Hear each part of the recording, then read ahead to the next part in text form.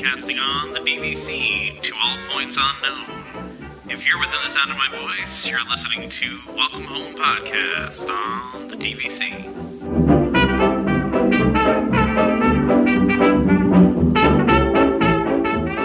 Hello and welcome home. Thank you for joining us on episode 72 of Welcome Home, a Disney Parks and Vacation Club podcast. I'm Tom. I've got Trevor and Damon here. We've got the whole crew here today, fresh from the holidays. Did you guys have good holidays? Yeah. How was yours? It was long. It did feel like a long time. I feel like I haven't talked to you guys in a while, right? Well, I happened to be home for a while too, so. Yeah. I'm excited to be back, but it was good to have a nice little break. I hope everybody out there listening to this had really, happy holidays. I was in New Jersey too when you were there, I think. Were we there at the same time? Yeah, I went for a few days. It was a quick trip. We went the 26th, 27th, 28th. So I was actually in the Poconos during that time period, but I travel a lot during the holidays. I have many families to visit, so. I didn't leave my house. That sounds fantastic. Truth. Yeah, it's good, but yeah, it was, after about a week and a half, you do kind of get a bit stir crazy. So I did have to start just going out and doing things for the sake of leaving the house. I was off for like almost 3 weeks. Wow. Yeah, it was, my kids have been off and everyone goes back to school tomorrow and no one's happy. I wouldn't be happy about that either. I wasn't happy to go back to work this past Thursday, so yeah. I wish I would have taken the whole week off. That would have been nice, but I digress. Did you guys get anything good? Because I got a couple cool Disney things for Christmas. And you opened all of them. Well, no. Okay, these are things I can open. Okay, I got the Steamboat Willie Lego set. Dude, again, you can't open that. It's in pieces. Lego. Yeah. You got to buy two. You have to buy two of them, one to open and do, and one to save. Well, it's already built. It's already put together. So maybe I'll share a picture of that. But it's pretty cool. It like you can move. You like roll it, and it makes the steam pipes go up and down, and it makes the paddles spin. It's pretty cool. Awesome. Yeah. And then I also got what was it? Like the Cards Against Humanity Disney version. I got that. Just pretty cool. I haven't opened it up yet. I have no idea if it's cool or not, but we'll find out. I think that's all the Disney stuff I got. What else did you get besides Disney stuff? You're allowed to talk about non-Disney stuff. I mean, not much. I don't need much in my life, so I don't ask for much. I get, usually the parents do the cash thing, and there's some clothes and, things like that. Nothing too exciting. What about you guys? Did you get any like Disney stuff or anything else cool? Well, I got another attraction poster to add to my wall that I have going right now. So, it was for the Tiki Room. So I'll be putting that up here. I have to, the last ones I had put up when we did our big renovation. So I actually had, the guys doing the reno put them all up. So they, measured and everything. So I realized I have to figure all that stuff out myself so that it looks right. Math. Oh. Yeah. I always have to do that in our house too because it's math. Yeah. Because it's math. and I'm so bad at that. I will think that I measured it and then I forget to account for like, the border is another inch or whatever. And so I have a formula now because we've moved so often and hung so many pictures that like I have a little sheet and I'm like, okay, don't forget this. Remember that you have to have the border and this is how you break it down. And I have like a whole little setup for myself. So that's the way to do it. I mean, yes. Into that. I still have all the attraction posters I bought from my last trip to Disney in October. I still haven't framed any of them yet, so I really need to get on that and do that. But it costs a lot of money, so I'm just framing is expensive. Yeah, framing is expensive, and I can't do anything until my parents are actually moved out. So my Disney room is sitting with stuff just ready to go. But let's see. So Trevor, were you done? No. What else did you get? So outside of that, actually also Disney stuff. My wife got, have you ever heard of, there's a YouTube channel called Sketch Art where the guy does paintings with spray paint? They're awesome. Mm-hmm. Yeah. I actually got, the Mary Poppins ones from him. Oh, nice. And so I got that for my wife. And so we got that framed and that's going to be going somewhere in the house. I don't know where yet. I like his stuff an awful lot. It's been saved for kind of the same thing. I was like, I need to buy one of those. And then I kind of never get around to it. Yeah. I decided my wife saw it and she really wanted it, and I just happened to get lucky that I got one of them before they sold out, because he only does so many runs of a particular print or of a particular painting, right? So, so yeah, I got lucky and I got one of the Mary Poppins ones, and so there's that. And then non-Disney stuff, I finally got a PS4, which is kind of cool. So I'm just fiddling around with that. We got like Spider-Man and God of War and stuff to go with it. And I also got a Stranger Things t-shirt, which I was super happy about. Nice. It was for the Hawkins Middle School AV Club. I have the same shirt. I do. I have the same shirt. Well, maybe we'll have to wear it together when we meet up or something. That would be funny. Yeah, we'll have to do that. I know there's a lot of different versions of that particular shirt, but yeah, I have that same shirt. Nice. I forgot to mention my wife got a shirt, not me, but my wife got a shirt that had like the original Epcot logo on it and says "Thank the Phoenicians." If you can read this, "Thank the Phoenicians" on it, which I really like. I thought that was a cool shirt. I was a little jealous that she got one. Yeah, I've seen that one before in the park. I think that's a cool one. Yeah, I like that one. What about you, Damon? Yeah. So let's see. I got a Scrooge McDuck figure, which obviously why not? But I'm having a dilemma. It's not really a collectible, but it's still in the packaging, and I'm kind of loath to open it up. But this may be one that I have to open up and purchase a second one of, per my policy. Is it a Funko Pop, or is it like a? No, it is not. It's just I don't even know where it's from. The Funko Pop ones are kind of cool, but this one's more realistic. Realistic as you can get with Scrooge McDuck. Yeah. So I have that. Trying to think, I got a Gravity Falls t-shirt, the one that's, it's, kind of set up as, Gravity Falls, Oregon and all that. So I like that. Let's see. I want to say in terms of non-Disney stuff, I got a Herculoids t-shirt. That's going back. I don't know if anyone knows that. That's another really good show. That's going really back. Yeah. So a Herculoids shirt. Let's see. Oculus Rift Quest. Ooh. Sorry. Quest. We got the Quest, which I actually enjoy. There's something to be said about not having to hook it up to anything. That's been fun. Let's see. A pool table. And then just, some general you know what I did get though, which is something that could actually be a Disney thing. I'm sure it's probably not in everyone's, thing that they would purchase or bring with them, especially maybe not something that they might bring on the plane, but I have a percussion massager. I know that my son uses it at therapy, and I just thought to myself, let's get him one. It would be nice to use around the house. But gosh, that would be great for Disney. I think that next time we end up going, I am going to make sure to bring it, because I love it. It's not a Hyper Ice. It is definitely a knockoff, but it's still pretty nice. And the battery, it's a Samsung battery. It lasts about 4 hours. It's been a phenomenal piece of equipment, and I could see where going to Disney and using it on your arches, your feet or your legs or whatever would be great. And then I picked up some underwear as well. I'm big on underwear, and as I know, we've kind of had this discussion in our Disney group. Good underwear for anti-chafing and under swimsuits is key.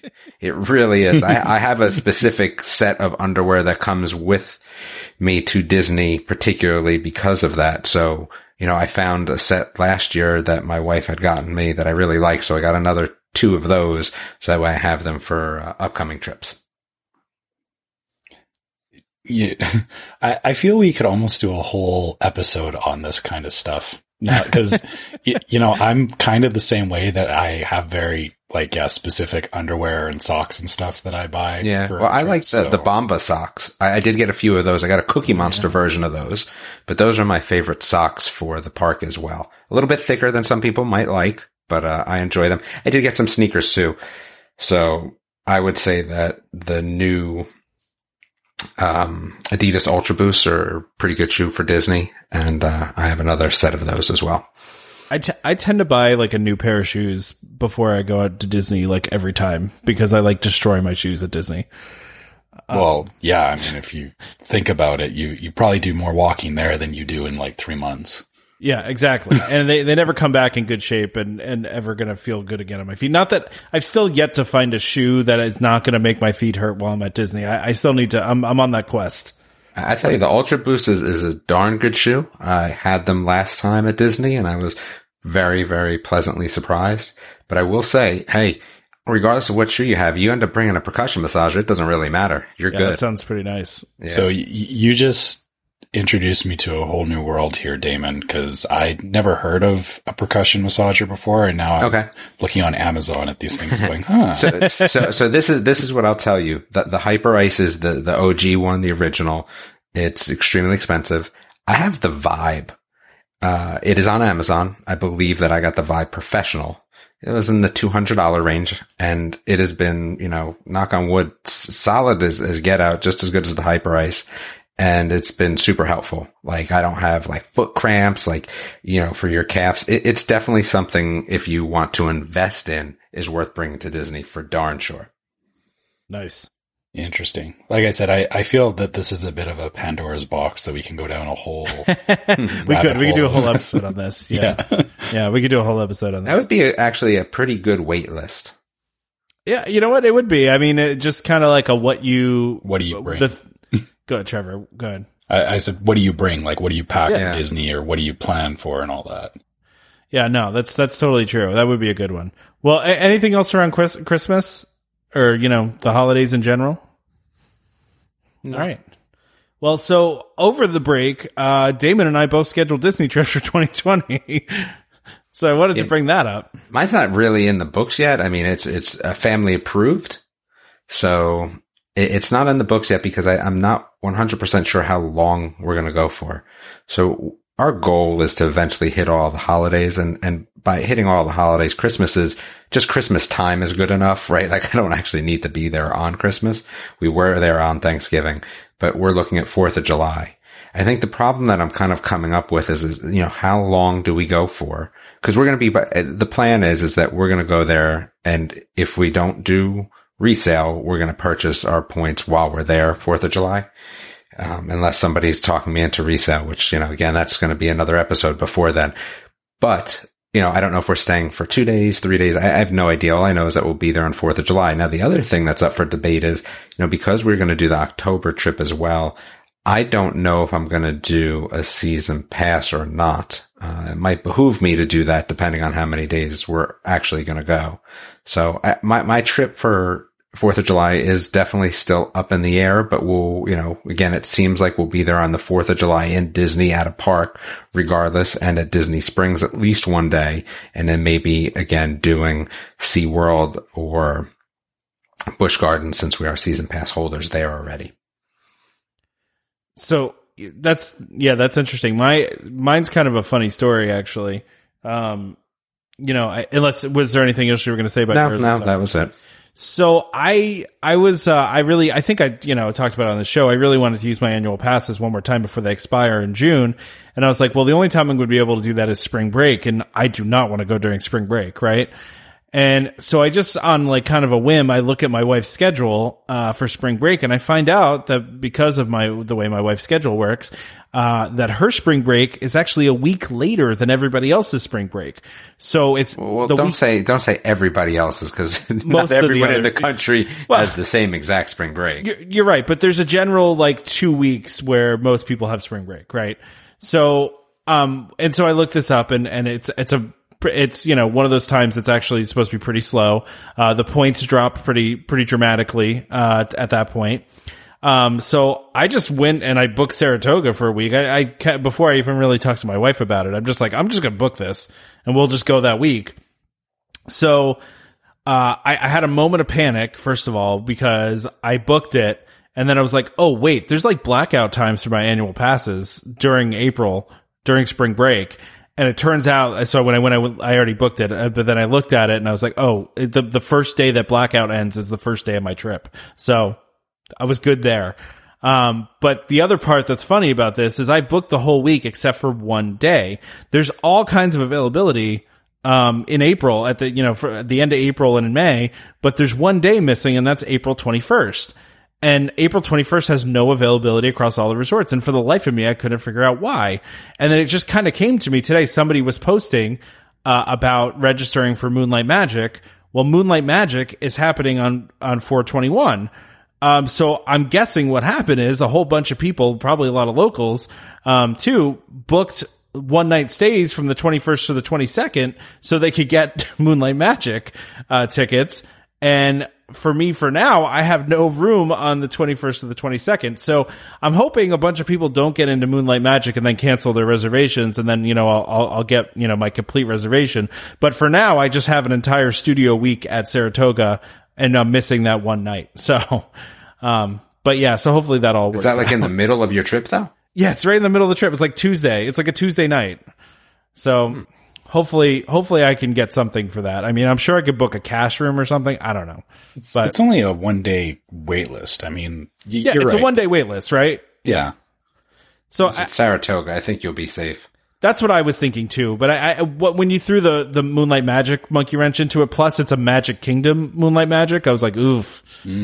Yeah, it's freaking me out a little. That's interesting that, I guess that's something that we have to start thinking about now is, before, or Moonlight Magic was always one of those things that, in past years, it just kind of came up and people, were excited to go to it, but now people are deliberately planning for it. So that does kind of change, I guess, when you're thinking about your trips, as you kind of do have to wait for Moonlight Magic, or you have to book way before they announce the dates to make sure that you get the dates that you want. So that's some interesting planning discussion to think about.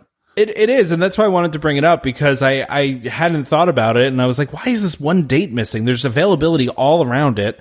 And truthfully, listen, I'm booking a fairly last minute DVC trip. This is 4 months ahead of time, which is, not that much time, especially DVC wise. And that's, I posted this on the Facebook group and everybody was like, you're not going to get a room. You're not going to get a room. I was like, I already got a room.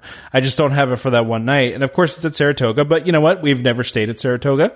It's on the list. We've only got a couple resorts left that we haven't stayed at. So, I'm going to put it on there. I'm also I've been thinking about doing a wait list for Riviera. If they release more points, if they declare some more points, then maybe I'd have a chance of that going through.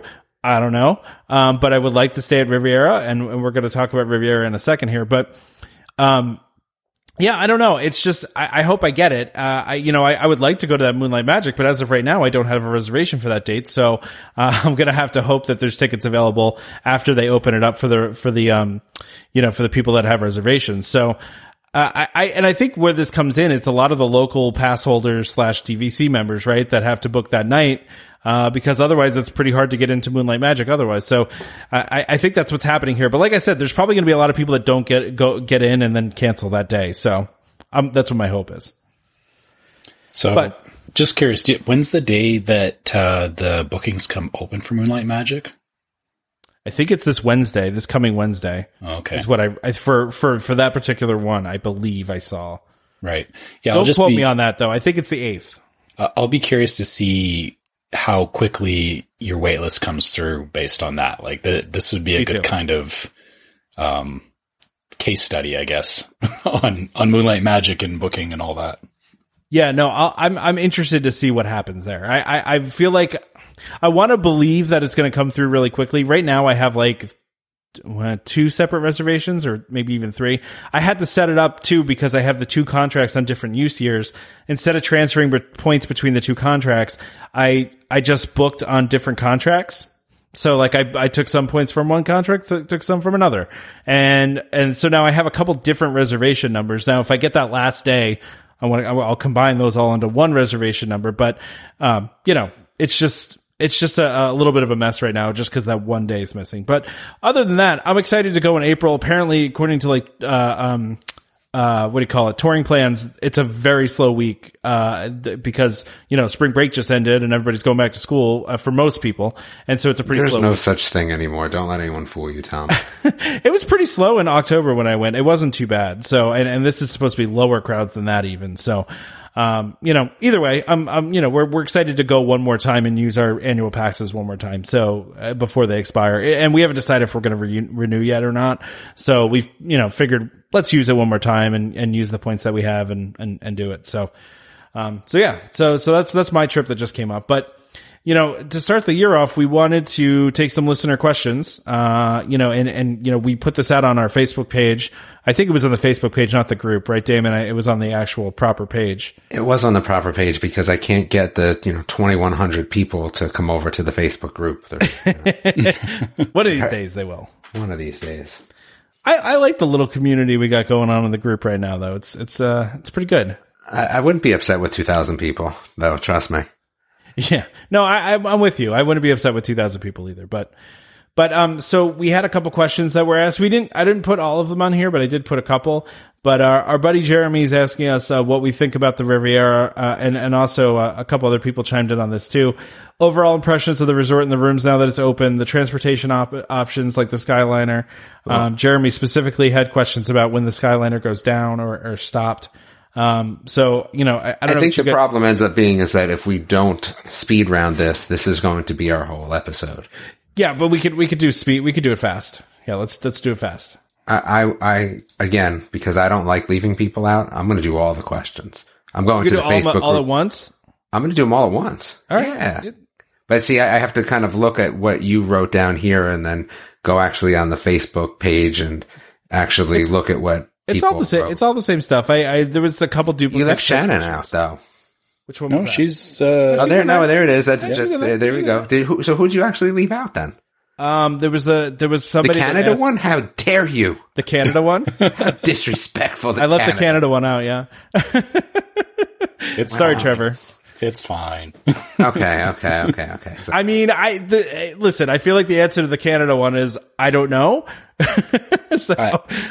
I can give you my short answer on that is that every theme park we have up here, they don't run year round because it gets too darn cold. So your actual operating times, unless they do an indoor park, are very limited. And people will say, oh, well, what about in, I know Toronto area, there's like Canada's Wonderland and stuff, but they still have the same issues. There's a reason that those parks aren't doing very well. So I don't see them doing a Canada Disney park unless it's indoors. There we go. So we don't have to answer that. That's a legit answer. That was actually a really good answer. Yeah. And so you would have left it off. There's a reason why Disney World's in Florida is because you have year-round good weather. So exactly. That makes sense. I think the only one that also the opinions on the new opening attractions, that's just going to be something we go over, I think, regularly each episode. I don't think that is a question we can answer here. And then we have discussed walking before, but I will say that Tom had a darn good answer on one of the other Facebook groups. I saw that you kind of answered somebody about walking reservations and about, about having maybe a price attached to it.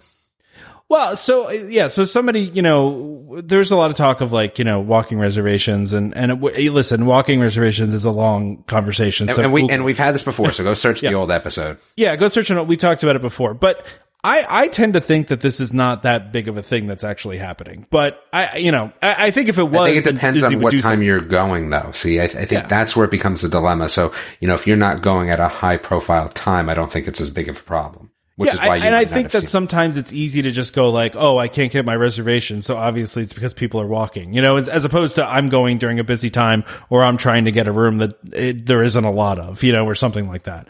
But somebody suggested, okay, well, maybe you have two changes to your room reservation. And then after that, they start charging you a fee of $10 or $20 or $30. And for me, as somebody that doesn't walk reservations, I don't like that. I don't like being punished because other people are taking advantage of the system. In my mind, I want flexibility.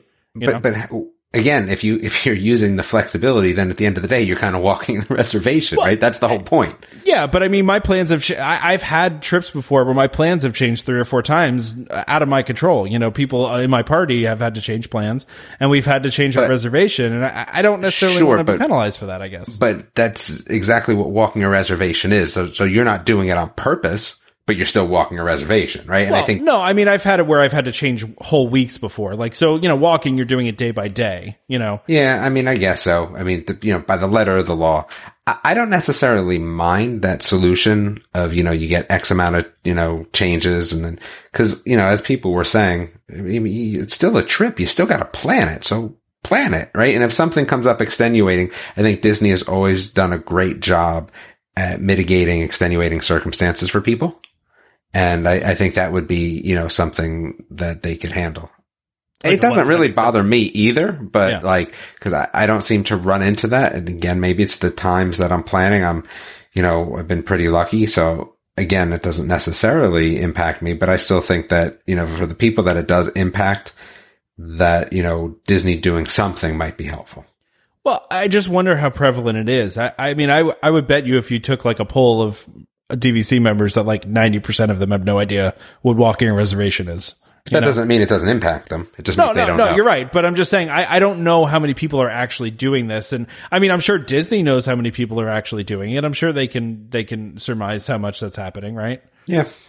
But I mean, I just think if it were like a major problem that they would try to do something about it. But here's the thing. They start charging a fee for it, then you're going to get the Disney greed arguments, right? They're like, oh, they're just wanting to make more money. And, you know, and I guess so. I'm a member. I pay all these dues. You know, you'd also get that. That's true. So I think that based on these questions, I think I have to leave the first one alone because that's its own discussion. In general, right? Having the Riviera impressions and the Skyliner going down. I think we should all discuss that together, but going through the rest of them, ranking the parks today, a year from now, 3 years from now, gosh, that's darn tough. You know, they say 6 U.S. parks. I'm going to leave Disneyland out because I've never been, right? So for me, that's difficult to say anything about them. But in general, I'm an Epcot person. I was an Epcot person before. I was an Epcot person, you know, today. I'm probably going to be an Epcot person a year from now too. And I'll probably be an Epcot person 3 years from now. So that one for me is, while it could be perceived as difficult, I enjoy Epcot enough that that's my favorite place. I'm a big food person. I do like attractions, but I'm a huge food person. And where else are you going where you can get food from all those different countries in one place? Nowhere. So that's a win for me. Yep. Tables of Wonderland, I've kind of gone back and forth. I've never used it, honestly. So I can't say I would use it again because I don't do the meal plan and I don't necessarily know from day to day how we're going to eat. And it's never, with my kids, it's never the same. Like we could spend $250 one day and then $100 the next day. It's so off kilter that I just don't do it based on that. Obviously my thoughts on the Disneyland DVC property. Listen, whether I like it or not, I mean, I'm going to go there at some point, but I'm never going to go there enough for it to be a problem for me. I would always make that a cash trip regardless. So it doesn't, you know, really impact me again. Favorite resort and what resorts once were your favorites, but due to family growth, you know, I love the Saratoga Closet. I'm going to be disappointed when the Saratoga Closet is actually done. So favorite resorts, you know, I don't necessarily have a favorite resort. I mean, as crazy as that sounds, it doesn't really matter where we go. You know, normally we go to Animal Kingdom because our friends travel there and that's where their main resort is. But this time we're at Saratoga and they were at Animal Kingdom. It's not like I was teary-eyed about it. It doesn't necessarily bother me where we stay. Each resort is unique in and of its own self. And I think as my kids get older, we're going to end up with I don't even want to say 2-bedroom because it's going to be horrible. But, you know, I think that as my daughter does get a little, again, she took the closet at Saratoga. She's getting a little too big for that. So we're going to have to stay at places that are a 5-person, 1-bedroom. So that would be as, you know, due to family growth. Once you have that 5th one, my daughter's currently 9 and she still stayed in the closet almost 10. I think we're getting to the point where that will be an issue. And then because, you know, I have 2 boys and a girl, it's going to be interesting how we kind of split that up in general. But anything with 5 right now is higher than before. Let's put it that way. Favorite restaurants. I mean, I think we've gone over this. So quick service. I mean, is Morimoto's outside quick service? I'm going to say yes, right? Like it's still, I think you could call that quick service. Yeah. Yeah. And one table service. I don't really care about table service, to be honest with you. Like, it doesn't really matter to me. I had more fun eating around during the holiday food festival. And, you know, every time there's a food festival at Epcot than I necessarily do by sitting down. I mean, Chef Arts we went to again. It's just okay for me. I don't think that it's a favorite restaurant of mine, and I'm trying to think, there's nothing that really screams out favorite to me.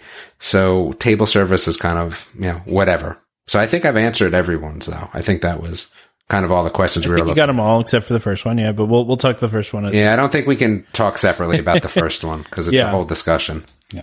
Do you want Trevor? You want to do yours? No. Yeah, go. You go. Okay.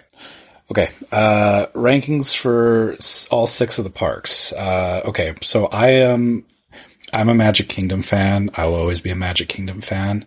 Magic Kingdom and Disneyland are interchangeable to me, even though I know that there's different attractions in both of them. They're both like whether if I'm staying East Coast or West Coast, that's always my first priority is those 2 parks. Second to that, right now I would say it's Epcot. We'll see. I think because of all the things going on in Epcot and all the new stuff, it will continue to stay there.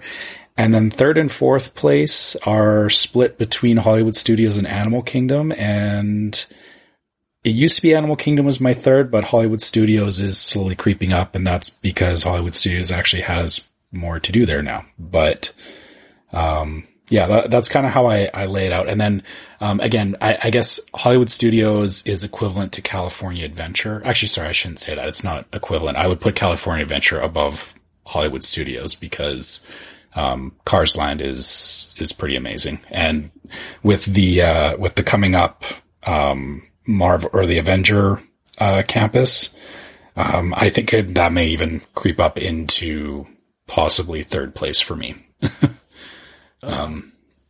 That's kind of a weird one because like I said, I do kind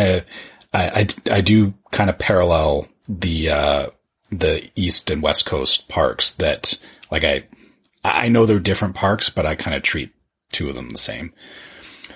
Tables in Wonderland, every time I've looked into it, the biggest problem with Tables in Wonderland is that it does require you doing a lot of sit or like dining reservation type stuff. And, kind of the same thing as Damon's family. We don't do a lot of dining reservations. Like we usually do 2 or 3 a trip. So Tables in Wonderland is never worth it to me. And I think that's also because of the size of my family as well. We don't have a large family, so it's never been something that, every time I've done the math, it's just easier to pay out of pocket. Thoughts on a Disneyland DVC property? I am keeping a very close eye on this one because, I want there to be more DVC in California because right now it's pretty much impossible for me to stay there via DVC, and I'm close enough to the West Coast that I could go back and forth between Florida and California. So hopefully that comes to be a reality and it's something that I could utilize. So, I want to see it happen. Current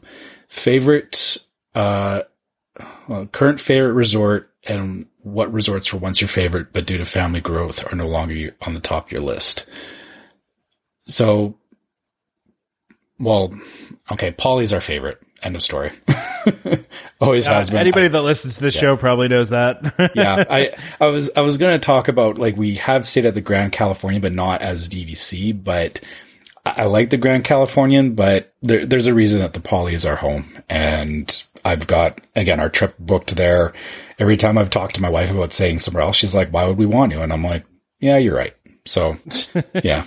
That's funny. And then, favorite restaurants, so table service, quick service, and then, resort restaurants. So our favorite quick service is Pecos Bill's in Magic Kingdom. I don't know, we stop there every time, and it doesn't matter when we're walking around the park, like we will be in Tomorrowland and we will somehow end up over at Pecos Bill's to eat dinner. Like, I don't know. I don't know you how just end up there. You just, Yeah, it's not deliberate. Like, we won't stop what we're doing and walk across the park to go and eat there, but it's like, it always works out that by the time we're hungry, we're always near there and we always eat there. And yeah, the tacos and everything are just really good. And it's a favorite for us. Favorite table service is, that would be Garden Grill in Epcot. We think it's a really good meal and we like the character interactions and we like you kind of get that view of the land as the restaurant rotates. So that's been a favorite for us for a while. And then favorite in the resorts, after our last trip, the Storybook dining in Wilderness Lodge was pretty fantastic. So that's been my favorite one so far for resort dining. All right. Yep. It's good. It's good list of things there. So I'll do mine quick just so we can, move on to this Riviera discussion. But, so as far as ranking the parks, I'm not going to rank all of them. I'm going to say, cause I haven't been to Disneyland, so I can't really comment on Disneyland, but, I will say, I go Animal Kingdom first, which is, I know, different from you guys. Animal Kingdom is my favorite. I would go Epcot second, followed by Magic Kingdom, and then Hollywood Studios at the end. Now, it's really all it's like 1A, 1B, 1C, 1D. I love all of the parks. I don't have a park, sometimes I see people post on Facebook like, oh, we're taking a Disney trip. We're not going to go to Epcot this time. I'm like, what do you mean you're not going to go to Epcot? Like that, blows my mind when people do that. I'm like, you should go to all the parks when you're That's there. what our friends did this time. They decided Crazy to me. They did single park, not park hopper, and it didn't go to Epcot, and then it burned them because of the holiday food. Exactly. They missed out, right? I don't want to miss out on anything. And it's not even like a fear of missing out. I just want to go to all the parks. So, and I would say that that's probably going to stay consistent. I mean, I don't know. Hollywood Studios will probably creep up in the list with some of the additions they're making. I got to ride Rise of the Resistance and see how cool that is. And, that might bring Hollywood Studios up a little bit, but I do love Hollywood Studios. So, Tables in Wonderland, I've never seen a need for it. If I lived locally, I'd probably do it. If I lived close by and maybe wanted to go to dinner, Disney Springs or somewhere. But I just don't, with having pass holder discount and DVC discount, it's it feels like I don't need it. And it's funny because I see some people that have an issue with the 18% tip thing, and it's I don't know, I feel like I already tipped that anyway. So the required 18% tip doesn't bother me, but, I don't know. I've just never been a fan of that. I'm sure it works for a lot of people. It's just not something that interests me at all. Disneyland DVC property, I think it's great. I would like to go to Disneyland, and, I've been fretting that I'm never going to be able to be on DVC because there's, so few DVC rooms there. So I think it's great. I hope it comes to fruition. Current favorite resort and what resort what's your favorite? Mine hasn't changed. My favorite resort has always been, Wilderness Lodge. Call it Boulder Ridge if you want, call it Copper Creek if you want. Wilderness Lodge is our favorite resort. So, either one of those places is fine with me as long as it's in the lodge. We're cool. I would say number 2 would be Animal Kingdom Lodge. Those are probably our 2 favorites. Now, you may note if you listen to the show, I do not own at Wilderness Lodge at this time. That's because my next contract will be resale, and I don't want to buy Boulder Ridge resale is not the way to go. I will buy a Copper Creek resale at some point. So I will own there at some point. I just don't know. And then for restaurants, I'm a big restaurant person. We always do a lot of reservations when we go. So I'm going to give you a couple different things here. I'm going to go fun table service and fancy table service. And so my favorite fancy table service is Le Cellier. We'll call it Signature because that's what Disney calls it. Le Cellier's our favorite. My wife and I have a special place in our hearts for that restaurant. We've always gone to romantic dinners there, and that's just a restaurant that we've always gone to at Disney. And then as far as fun one goes, I would say, it's kind of a tie between Sci-Fi, Dine-In and, Whispering Canyon. So I would probably use Whispering Canyon as my favorite resort restaurant. That one is, super fun, and, the food's good, and it's, a fun atmosphere. And then as far as quick service goes, this is a tough one, but I think, Flame Tree Barbecue is probably, our favorite quick service. That's one we stop at quite often when we're at Disney, when we're at Animal Kingdom. So that's mine. I think we covered all those, and let's talk about Riviera now. Well, the first thing I will say is that I actually did enjoy doing it this way. Yeah. Rather than email. So again, I don't necessarily know that we're going to do that every time. And again, I would love to transition that over to our group rather than the Facebook page, but I think we'll keep it at the page for a while. But, expect that to happen every few episodes. And, I think it was nice to kind of do. No, I agree. I like doing listener questions. And truthfully, since the Facebook group started, we don't get nearly as many emails as we used to, which is kind of nice. Better for us, to be honest with you. Yeah, it's a lot easier to answer stuff on Facebook than email. So, and it also opens it up for discussion too, because we do like, reading. We do like seeing the back and forth between you guys as well. We learned stuff too. Yeah. I think. I mean, absolutely. I definitely learned stuff. So this is an interesting one. So Jeremy wanted to know. Jeremy, top fan, right? We have to top fan of, he's got the top fan badge. He's top fan badge. Yep. So I would say that he was asking for the Riviera impressions, the overall impressions of the resort and the rooms, which is tough. And then, cause again, we've not stayed there yet, the transportation options. And then this is where I think it kind of gets interesting, right? He wants to talk about what happens when the Skyliner goes down and then the Pop Century buses that are going once an hour because of the Skyliner. I think that's where the discussion kind of sits. I mean, we've already talked about what we feel like our impressions would be over at the Riviera, and without anyone staying there, I don't necessarily think we need to beat that one into the ground anymore. But the Skyliner opened up, it opened up a very interesting discussion, I think, not only in our groups, but in other groups as well. And my opinion, this is definitely a rabbit hole sort of discussion here because, what happens when the Skyliners go down and then this kind of turned into, a bus situation? Because again, what happens when the Skyliners go down? I mean, my guess is, and I think Tom, you said this as well, and I'm sure Trevor thinks the same, that they're just going to add more buses, right? If the Skyliner goes down, it's not hard to add more buses. I think where this takes an interesting turn is for people that just don't want to ride the Skyliner. And our friend, when we were going there, was adamant that she was not going to ride the Skyliner. It was not something that definitely impacted where we were staying, right? They were at Animal Kingdom, but she ended up riding and it was fine. And I understand the people that are not going to want to ride it. That is understandable. And that's why there are still buses. It's not that they're fully removed. I don't think the buses will ever be fully removed, is my guess.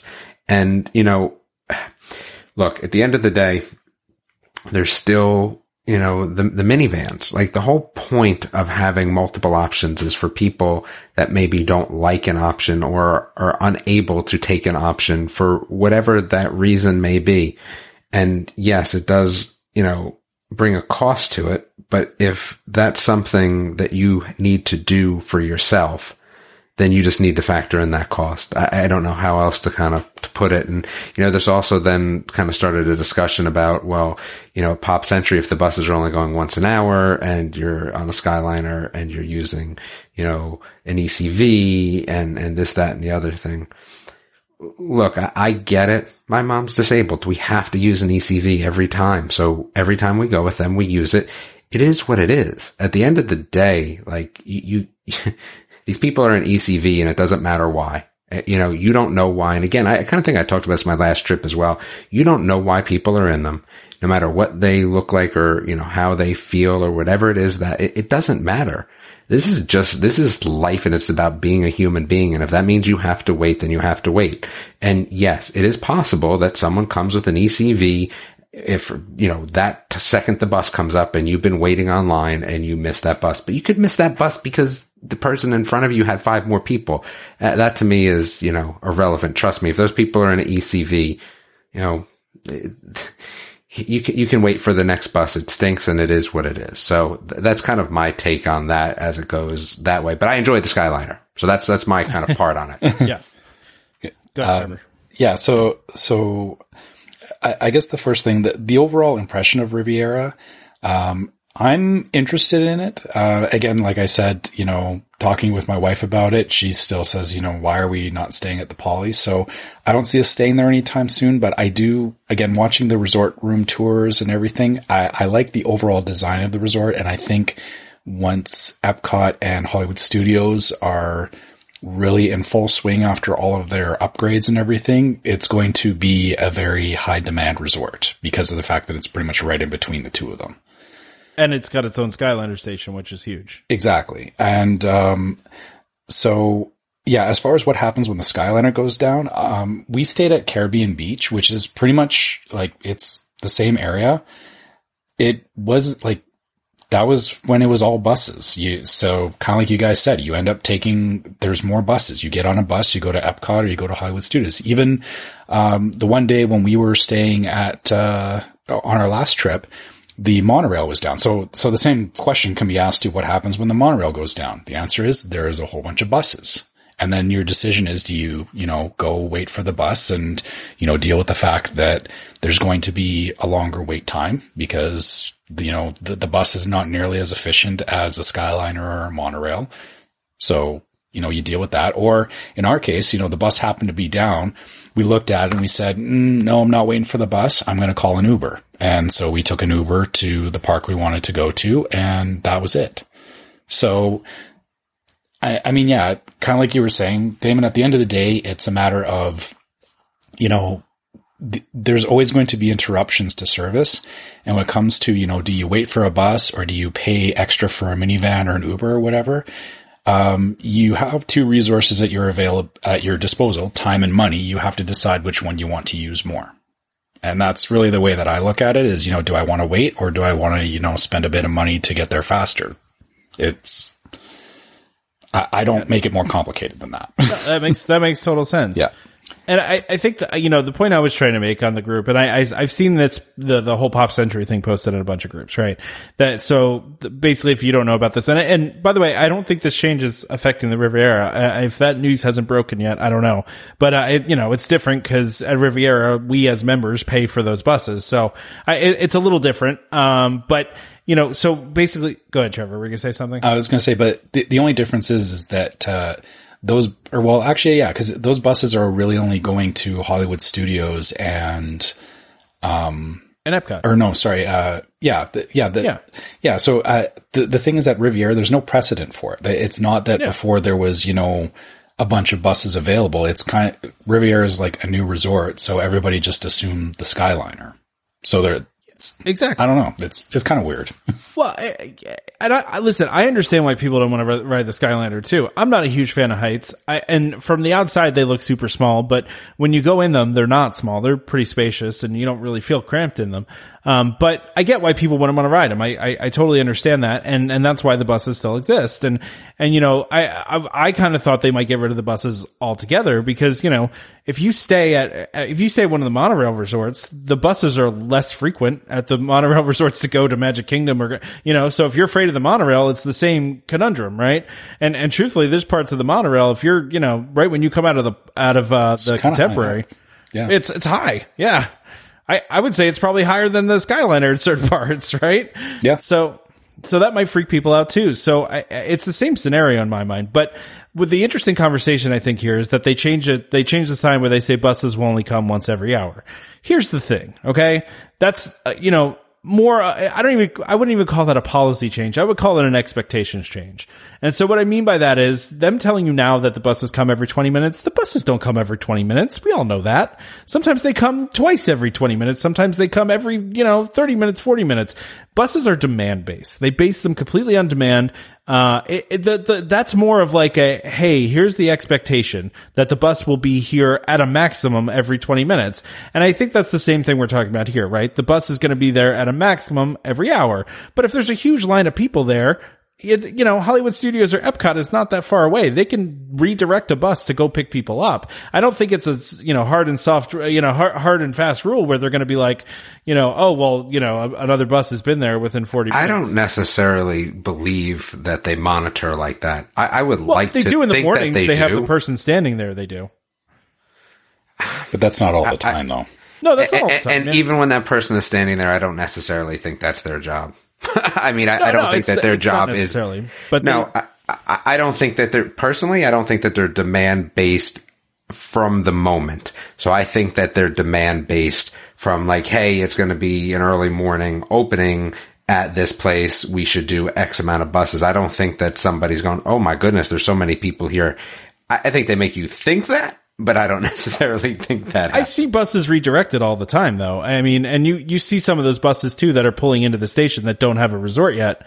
And a lot of times it's because they're figuring out where to send it next, right? So I don't believe that, but okay. I'll let you go with that, but I've seen that. You've never seen a bus get redirected? I've been on a bus that's been redirected. Yeah, I don't believe it. I think that I don't think that they're instantaneously based on the amount of people sitting at a bus stop. Because if that was the case, I'd never have to sit there for 40 minutes. Well, but also think about it this way. So like, a huge group of people line up and then they redirect a bus. Well, maybe that bus is 20 minutes away, or 25 minutes away. So they might be sending 40 minutes you a new away bus. though? But it's possible. Yeah, see, again, that's why I don't believe it. But okay. Hey, listen. I'm just saying it's possible. Whatever you want, Tom. No, but they do. I mean, it is demand based. I've talked to some of these, bus people before, and they do redirect buses all the time. So. Again, sure. I'll let you just go. Don't believe that? Again, I believe that they're demand based at a certain level, but I don't think that they're demand based as that person standing there going, oh my goodness, there's 50 people. Because if that was the case, then we wouldn't run into as many people complaining about the buses as we do, right? So when I go and I'm trying to leave, let's say, I don't know, whatever it is, and it's, 5:00, so the park's not even shut down, and there's 3 bus line at a place, and then our bus doesn't come for 40 minutes, to me, that's not the case, right? They're not redirecting buses based on anything.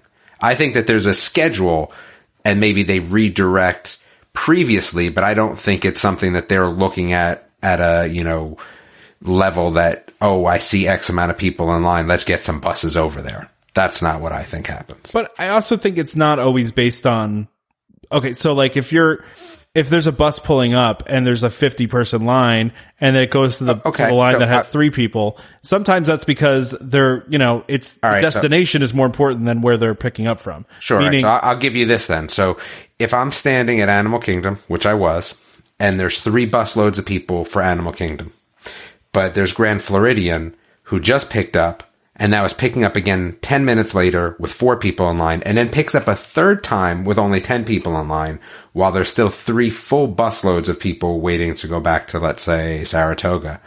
That's what, to me, doesn't make sense if it was really based on redirecting buses. But what I'm saying is sometimes it's about the destination. So what if the reason why that just happened is because they have a huge line of people at Grand Floridian that they're sending buses to Grand Floridian to pick more people up.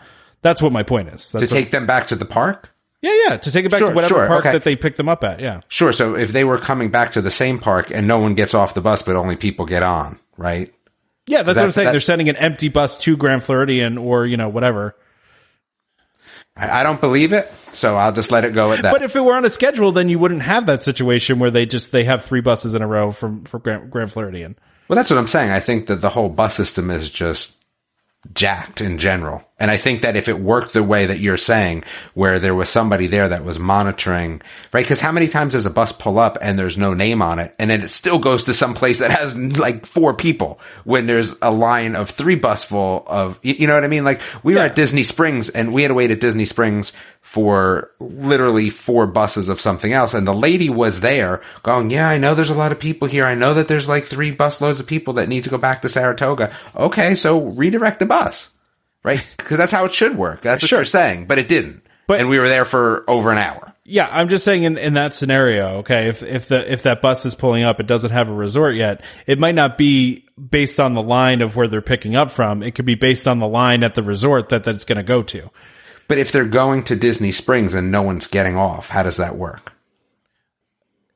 I don't know all the logistics of it. I'm just saying they're trying to send maybe more buses to that particular resort, regardless of who they're. I don't believe up. it. They want to send buses to go to those other resorts. I don't know. That's just the only way it makes sense. You also got to remember that Disney Springs is a hub too, where so that's where all the bus drivers start. Yep. So I've had it happen multiple places. That's all I'm saying.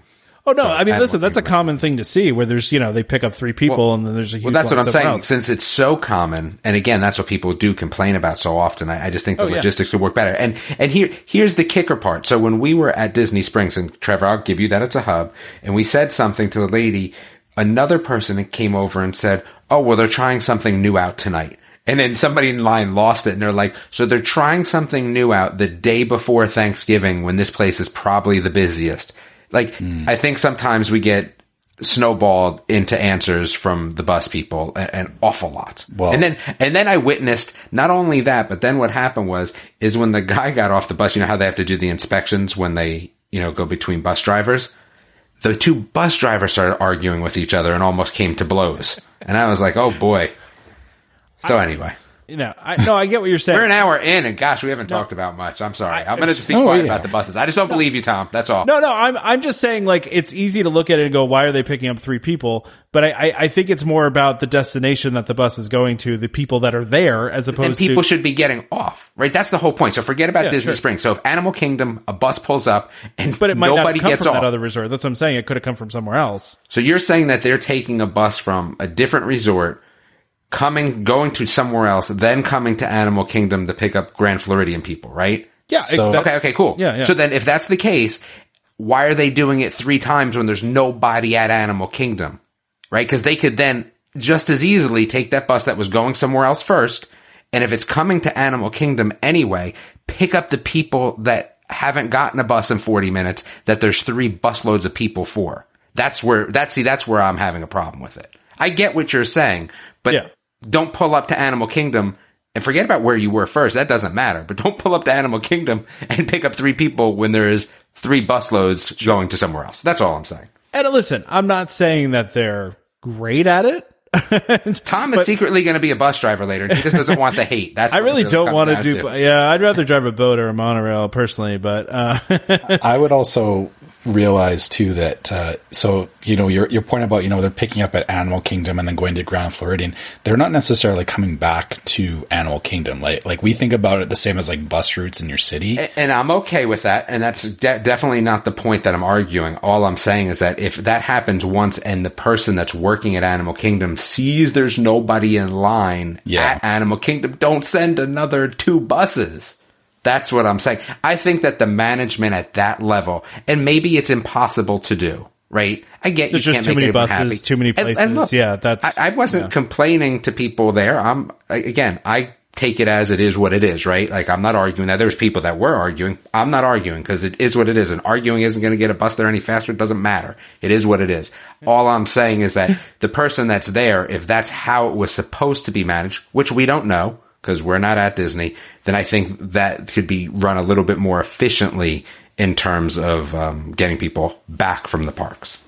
So this may incite a lot of hate I don't know if it'll incite hate or whatever, but I know some people don't necessarily like magic bands, or well, at least people that I've talked to have voiced that they think magic bands are a little too overbearing because they track everything. But if they were actually tracking magic bands at these bus stops, wouldn't that be awesome? Yeah. Think about how quickly they could, like before, you even realize it, they're already going, oh yeah, we see there's 50 people standing there.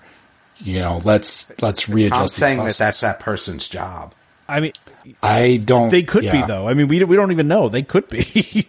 I agree with Damon. Yeah. I don't think that person there. I think that person there is ensuring that buses are running for whatever. You know what I think but that person is there for? To stop fisticuffs. That's all I think. It's somebody to yell at. It's somebody to yell at. Yeah, you're right. I think there's a lot of stuff behind the scenes we don't know. But I'm just saying, I would love to have a bus driver on. If anybody's a bus driver, please, we would love to talk to them. I've seen one of those people call on the radio or on the phone and say that they needed a bus. So I'm just saying, and did that bus show up? Right, I mean, I think it wasn't my bus, but it was, yeah. I'm just saying I've seen them do it before, but. You know that One Day at Disney show that they're running right now? We need one of not of the bus drivers, but of somebody who manages the bus managers. Yeah, like the one that's putting up the decorations one, but for buses. Yeah. That would be awesome. We want to see the logistics I would of watch buses. the heck out of that. Yeah. Oh, totally. I would definitely watch the heck out of that. Listen, I'm sure that they could do better, but I just can't imagine. And I don't complain when I'm there. I just want to make sure that everyone understands that I do not complain when I'm there. I do think they keep track of ridership though. I don't believe that they just let people get on and off buses, that they don't keep any track of how many people are getting on and off those buses. Oh, that's what the tickers are for when you're getting on. The bus driver has a ticker where he keeps track of people that have gotten on. Well, that's what I'm saying. Like, they keep track of these things, and that's an after the fact thing, though, Tom. That's not. Yeah. No, that's fine. Preemptive. I'm saying I don't think that they made this change at Pop, like just willy nilly. Oh, that's what we were talking about. Yeah, that's right. I know. But no, I don't think. I think they probably made it based on ridership, and that they're probably not. It's probably decreased a ton due to the Skyliner. I would agree with that. Yeah. So, and because it's just so much more convenient, you don't have to wait you don't have to wait at all, and it takes minutes. I mean, it's so much better. So, you don't have to fight over a seat. You don't have to stand up there and deal with, people in your personal space. I mean, it's great, right? So I would think that more people would take the Skyliner, but I understand why people don't. But at the same time, it's the same thing. Like, so if I were afraid of the monorail, I'm not going to stay at a monorail resort. I'm going to go somewhere else. I just take a mini lift or a mini. Yeah, or do that, Like you factored into your vacation. Look, no one's going to Disney for $500. So you might as well just factor in a few. We ended up using the minivan 3 times on our last trip, and it wasn't planned. It just worked out that we were like, yeah, you know what? I'm going to pay for a minivan. That's all I'm saying. Like, I don't think Disney wants anybody yelling at, like, waiting for a bus for 2 hours and then yelling at the people. Like, I just don't envision a scenario where that's going to happen. But I mean, it might. I don't know. I really don't know. I just feel like Disney is a little bit maybe smarter there's like than a Disney villain that like runs the bus thing like the monkey did from Toy Story and just laughs at everybody. That's who's actually running the buses. You know what I can do to make everyone really mad? You see all those people waiting for the bus? I'm going to send 3 buses to the place that has nobody waiting. Let's see what that does. I feel like we could do a whole episode on just that. I think though, back to the Pop Century thing, the short answer is it's the 80-20 rule. Yep. Because it's, what you're seeing is, there's a minority of people that don't want to use the Skyliner. And again, I'm not discounting their concerns. It's totally valid, but the vast majority of people are using the Skyliners now. So Disney sees that and they go, well, we don't need buses going as frequently anymore because these 2 parks from this resort are now being serviced by the Skyliner. And truthfully, taking buses away from those, whenever they could do that, it makes the whole system more efficient, right? And there's more buses available, right? Yeah, so theoretically, for everybody else, maybe we won't see as many of the, 3 Grand Floridian buses going by before Damon gets his bus. Yeah, maybe it'll be 2. Yeah, maybe it won't be 2. Listen, Damon, I get your point here because I've seen, there's nothing worse than when you're tired and you just want to go home and you're just standing there and watching buses go by. Like, yeah, the bus roulette thing that's going on where you're standing there and there's like, oh, there's no sign up yet. I would be okay with 2 buses going by, right? Like at the end of the day. Yeah. Like that would be fine. It's the 3rd one. It's the 3rd one that is really a problem. Right? Like that's where it becomes an issue. The funny thing is I want to stay at Riviera just because they have their own Skyliner station. That's the funny thing in this. I am all in on staying at Riviera specifically for that reason. Yes. Yeah. All right. Well, I think we've killed this. So yeah. I snuck something in there that before we do that, can we do our ads since we're like halfway? Oh my god. But we're not even halfway through the episode though. We're an hour in here. I mean, we gotta, Gosh, this might be a 3-hour episode. Sure, you go ahead. Sneak that ad in there. All right. Are you a frequent Disney visitor and want to save hundreds or even thousands on your next Disney trip? The DVC Rental Store wants to help you book your dream vacation for less. DVC members, great news for you too. Want to rent your points out for some quick cash? DVC Rental Store wants to work with you, and they're currently renting out points at a record pace. For years, the DVC Rental Store has been helping guests stay at Disney Deluxe Resorts for an affordable price, while also paying members the highest price for their points. If you want to learn more, you need to go to dvcrentalstore.com or call 1-855-DVC-RENT. That's 1-855-382-7368. Gotta let them know that Welcome Home sent you. That's the most important thing that you could possibly do is tell them you heard about them from Welcome Home, that you're renting out your points to them for that, or you're renting points from them because you heard about them on Welcome Home. So again, that's dvcrentalstore.com or 1-855-DVC-RENT. All right, so Damon, you snuck a topic on here. I did sneak a topic in. So there is. I knew I should have locked this for editing, so you can. Go ahead. It wouldn't matter whether it was on the topic list or not. I was going to talk. Just bring it up, yeah. Exactly. So what's interesting is I was. Do you know that there's a second vacation movie with Ed Helms? Oh yeah, I saw that recently. The remake, or well, I guess it's a sequel technically, right? In theory, it's a sequel, right? So this got me thinking, and again, this is something that I think that I've always wanted to do. So we're in the beginning stages of a Wally World vacation that will take us from our home state of North Carolina to Dollywood, to Branson, to Dallas, to Las Vegas, to Grand Canyon, to Las Vegas, to Disneyland, and back. Wow. 17 days. Ooh. That's a heck of a trip.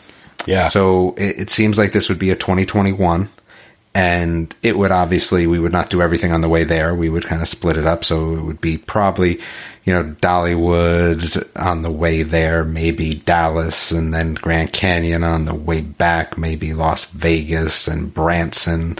That might be kind of the path, but I'd love to hear from anybody that's done, 88 hours in the car and how it's worked out for them. But this is just the beginning stages of planning, but it looks like it's definitely going to take all of 17 days because we don't want to do we don't want to do 18-hour drives. We're going to try to keep it, limited in terms of driving and where we're going to stay. So that would take me to Disneyland. And here's the problem that I'm having is that, if Avengers and everything is open, how many days do I truly need there? I'd only be there for 2.5 days. Is that enough? You could you could do 2.5 days. I don't know if you would necessarily because of the fact that you've seen a lot of stuff in Magic Kingdom. Yes, I would skip everything that's the same. So, and things that aren't even super different.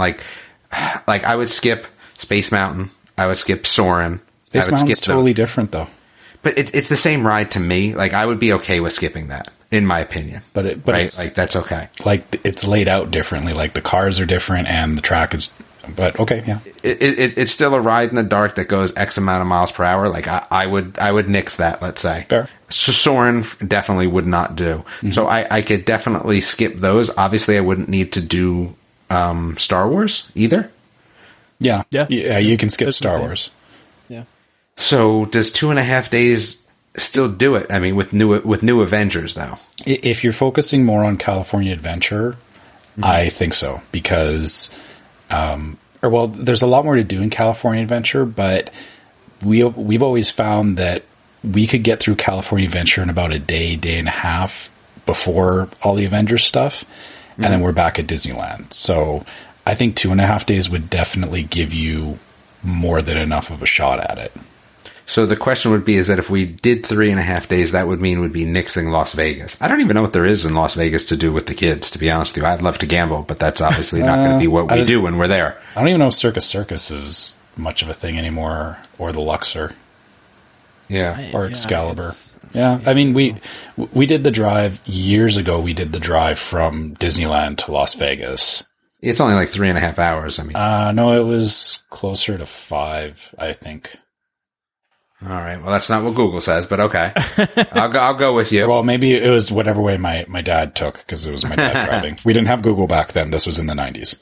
Did you have MapQuest? Did a lot of maps. No, they didn't have. They had Atlas maps. What are you talking about? My dad had paper maps. So, it was. I mean, it's not. It has 4 hours on Google currently. So let's just go with. We'll go with the 5 hours is fine with a stop.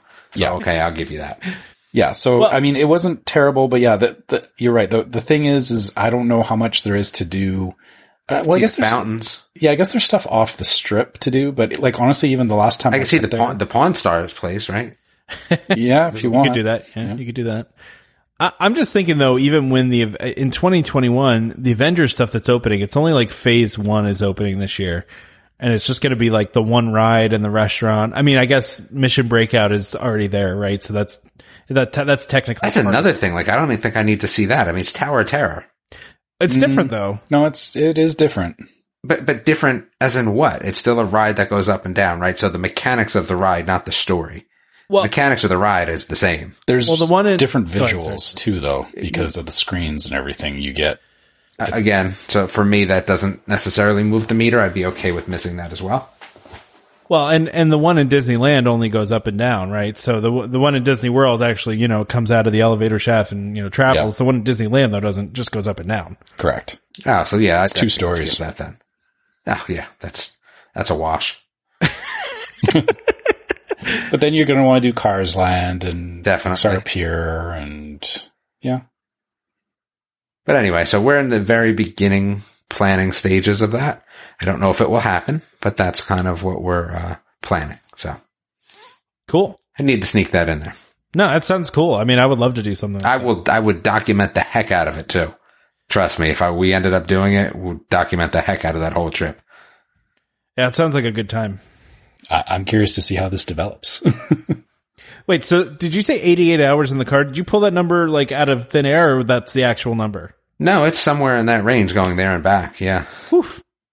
Cause you're talking about 30 something there, right? And that's no stops. Yeah. You said you from figure you Dollywood to Dallas. That's pretty long. That's a pretty long drive. Yeah. So, I mean, I think what you're talking about is you're talking about 88 hours with stops and everything. So not necessarily 88 hours in the car per se, but 88 hours of travel. I think it would be closer to probably close to 80 hours of actually in the car though. Yikes. It's a lot of driving. It is. It definitely is. But it's a good way to see everything. Oh yeah, for sure. No, that sounds really awesome. That's like a trip your kids will remember forever. Oh yeah, they'll probably hate me for it, but that's okay. It'll be interesting. They won't forget it, that's for sure. Again, similar things that I did growing up. We went from Calgary to San Francisco and back driving, which my parents broke it up. We didn't travel more than 8 hours a day. So yeah, that was kind of the general rule for us was, they didn't push it more than 8 hours, which was enough that, we were getting a little stir crazy towards the end, but it was still manageable with a car full of 3 kids. Well, and that's why what I would do at the end, because again, if everyone's mad coming home, whatever, right? Like that's life. Yep. But getting there, that's why that Las Vegas one is kind of nice because you stop there and then you're 5 hours, which is not bad to go to Disney. Yeah, no, I mean, it sounds like an awesome trip.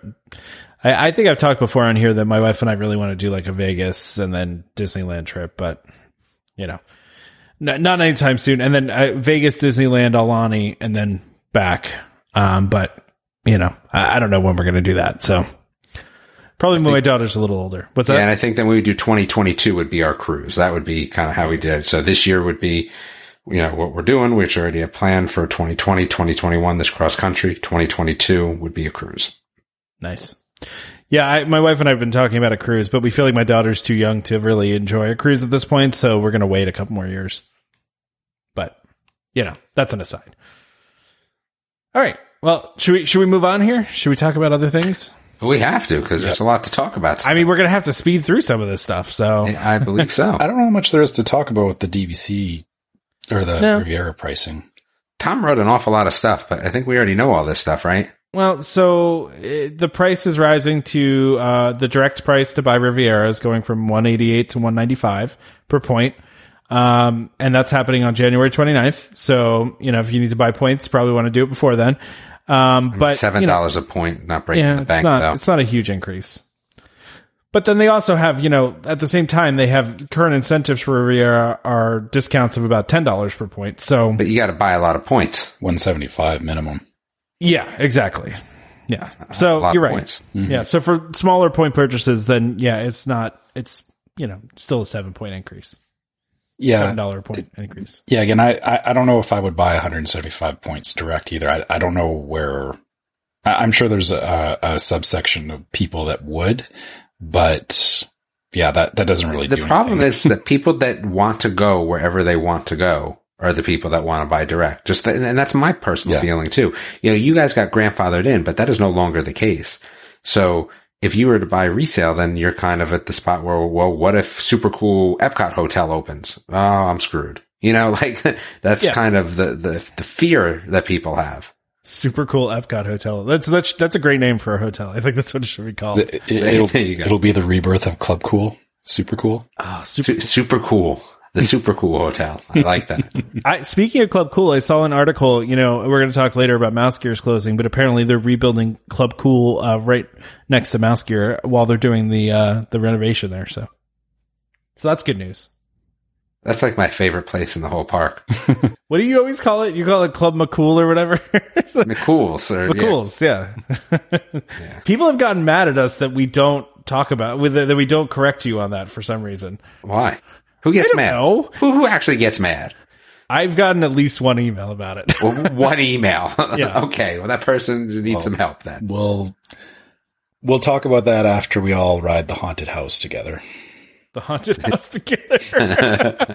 Yeah, why are you just trying? You're trying to get more emails now. That's, you know, Flight of the Passage. Like, we got them all. Yeah. We're all set. Yeah, we're good. We're good. Yeah. All right. So I don't have much about the price increase, but you know, we're a DVC show. We should talk about that. It's of course. I don't think it went up enough for people that are buying small amount of points for really to move the meter. If you don't make it, I think for people that are buying a ton of points, you still have your discount. So there we go. Exactly. And honestly, I think that we thought that it was going to come in close to 200 to begin with, didn't we? Yeah. So that's what we were guessing. Yeah. Yeah. So I think this was, they had their initial like promo period and now we're done with that. And so here's the standing price for it. Yeah. Yep. And it's still under 200. So yeah, still under 200. So I want to talk about Rise of the Resistance. So it's funny. I don't want to talk about this because I think everyone's talked about it so much. I know we have to. This is the problem with us doing it every other week. Is sometimes we get a little behind the times on things. This is so fast, though. It's so crazy how fast that this thing has changed over the last couple of weeks.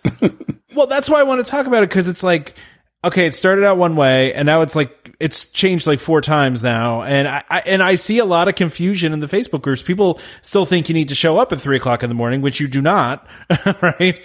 So since they made all these changes, you don't have to show up at 3:00 anymore. As long as you get there at opening time, you should be pretty good to go. Which, opening lately has been like 7:00. So you still got to or 6:00, right? Yeah. Some days 6:00. Yeah. But basically from what I was reading is, if you're not there within that first, 15 minutes of park opening, don't assume that your boarding group will be called so you still got to get there early enough that you're still in the park right? Cause here's the question that I have. So when they open it up, is it scanned in, opened up? Like you have to be scanned in the park, right? Yeah. Yeah. So go ahead. Sorry. You don't want to be so far behind that, again, if there's a snafu, that they're, like, oh, I dropped my phone. Oh, my phone ran out of power. I got to charge it. Oh, I'm not connected to, whatever the case may be. Yeah. So, basically for those that don't know, you all have to be scanned in. You have to be in the park. And then, when it first started, it used to be that, basically they were opening the parks whenever they were ready to open the park. So it could have been like an hour before, official park opening time. And then it was just a free for all to get these boarding groups. Now they've changed it. So, you got to be scanned in, you get in there. Which is far better. Yeah, which is far better. And they only open up the boarding groups at official park opening time. So they might let you in at 6:30 in the morning, but they're not going to open the boarding groups until 7. So that's good. It makes it a lot more fair, I think. You still got to be there early. But again, at the same time, the past 3 weeks have been the holidays. It's the busiest time of the year. I mean, this week has been, I saw an article that was like, all the boarding groups filled up within like 2 or 3 minutes, 2 days ago. And I'm like, yeah, but it's the busiest week of the entire year. Of course that's going to happen. I don't know. It's just, again, it boils down to if you really want to see it, you still got to be there semi-early, right? Like, you don't want to be too far back in the line. Let's put it that way. Yeah, you want to be... Go ahead, sir. Sorry, Trevor. I was going to say, and the thing to keep in mind, too, I've been seeing people talk about... They've been there over a week, and they've managed to get on it 2 or 3 times. So they've gone back and they've lined up and gotten back into the park and got into a boarding group multiple times. So well, not anymore, right? Isn't that the new rule, too? Only once a day. Just for the day, right? Once a day. Yeah, but even which is also a good change, by the way. Also a good change. Yes. Yeah, but even at that, people are still getting in there to ride it multiple times during the busiest time of the year. So I think it's hard. It's hard for people to temper that, right? They're reading all this stuff right now and they're kind of freaking out. But let's look at it again in 2 weeks and see how that really is. Problem too, Trevor, is right. We're so used to technology that we're not scared by how we have to do this. Think about if you're somebody, just think about like my mother, right? So like, or a grandmother or something. It can be a little bit harder, right? And again, like we're taking into account your phone, right? There's a lot of things to kind of technology wise take into account. And I think that's a little bit of what scares people And I can understand that because, technology is not foolproof. Waiting in line is. So I definitely understand, where there can be some concern as well. Well, I'm just amazed though. I've seen a couple people comment like, "Oh, Disney needs to get rid of this and go to the standby line." I'm like, "Why? So you can wait in line for 10 hours and waste your whole day?" But people would rather do that. And see, and I think the thing is that if you're only there for one day and you're only going to that park for one day, some people would rather wait for 10 hours. That's crazy to me because I'd much rather make that reservation and then go about my day, go to other parks, go do whatever. But they feel like if they wait for, if they get in line and wait, they're guaranteed to ride. There's truly no real guarantee right now. That there is and there isn't, right? And I think that's where, again, it becomes a little bit confusing and a little bit anxious for people. But that's where, again, I understand that line of reasoning, but that's also flawed too. If you look at Hagrid's, people did the same thing where they lined up for 5 or 6 hours and then the ride broke down. So then, you've sunk in your time to be told, no, you can't ride it. Whereas this, I know people won't agree with me on this, but this is a little bit easier in that, you either know that you're riding it or you're not riding it. And again, extenuating circumstances excluded. But, if you get into a boarding group, you've got it, but it saves, from that, standing in line for 5 hours, like you said, and then finding out that you've been denied. And I think that feels a lot worse versus, at the beginning of my day being told, yeah, no, I'm not getting on this ride. Okay, let's change our plans. Let's do something else. And there's still the disappointment, but I think it's not to the same level where, people are raging at cast members over it versus, checking your phone and being a little disappointed, but then still going about your day. I don't know about that. I think there's people still quite angry. Oh yeah, for sure. I guess I haven't seen the level of anger that I saw when people were talking about Hagrid's, I guess. I've seen a couple people complaining about it in the Facebook groups. I just, but it's they're not getting. There'll always be complaints, but again, it's more about. I think Disney's doing a better job at setting expectations with these boarding groups. Yeah. I think so too. I would agree with that. Yeah, because they tell you up front around the time of day that they think you're going to get on too. I wasn't arguing for or against it. I think I'm definitely pro boarding groups. I'm just saying that for certain people, they may not be as comfortable with a virtual queue. And no, I get that. Yeah, I get that. Fair. If my dad was left to his own devices, there's no way he would get into the boarding group because that's exactly what I'm saying. Yeah, he's right. got an iPhone 4 that he doesn't charge half the time and doesn't know how to download apps. So yes, he would have a problem. Yeah. My parents said the same thing on our last trip. Is they at one point they stopped me and said, if you weren't here doing all this stuff, we would have been totally lost because they were still thinking they would have sat online for Winnie the Pooh, wrote it once, and got home. That's exactly what would happen. Yeah, exactly. But yeah, no, I listen, I think they've made good changes. I think they've, and from what I've seen, Touring Plans is actually tracking, when the boarding groups are going out, how many boarding groups they're fulfilling every day.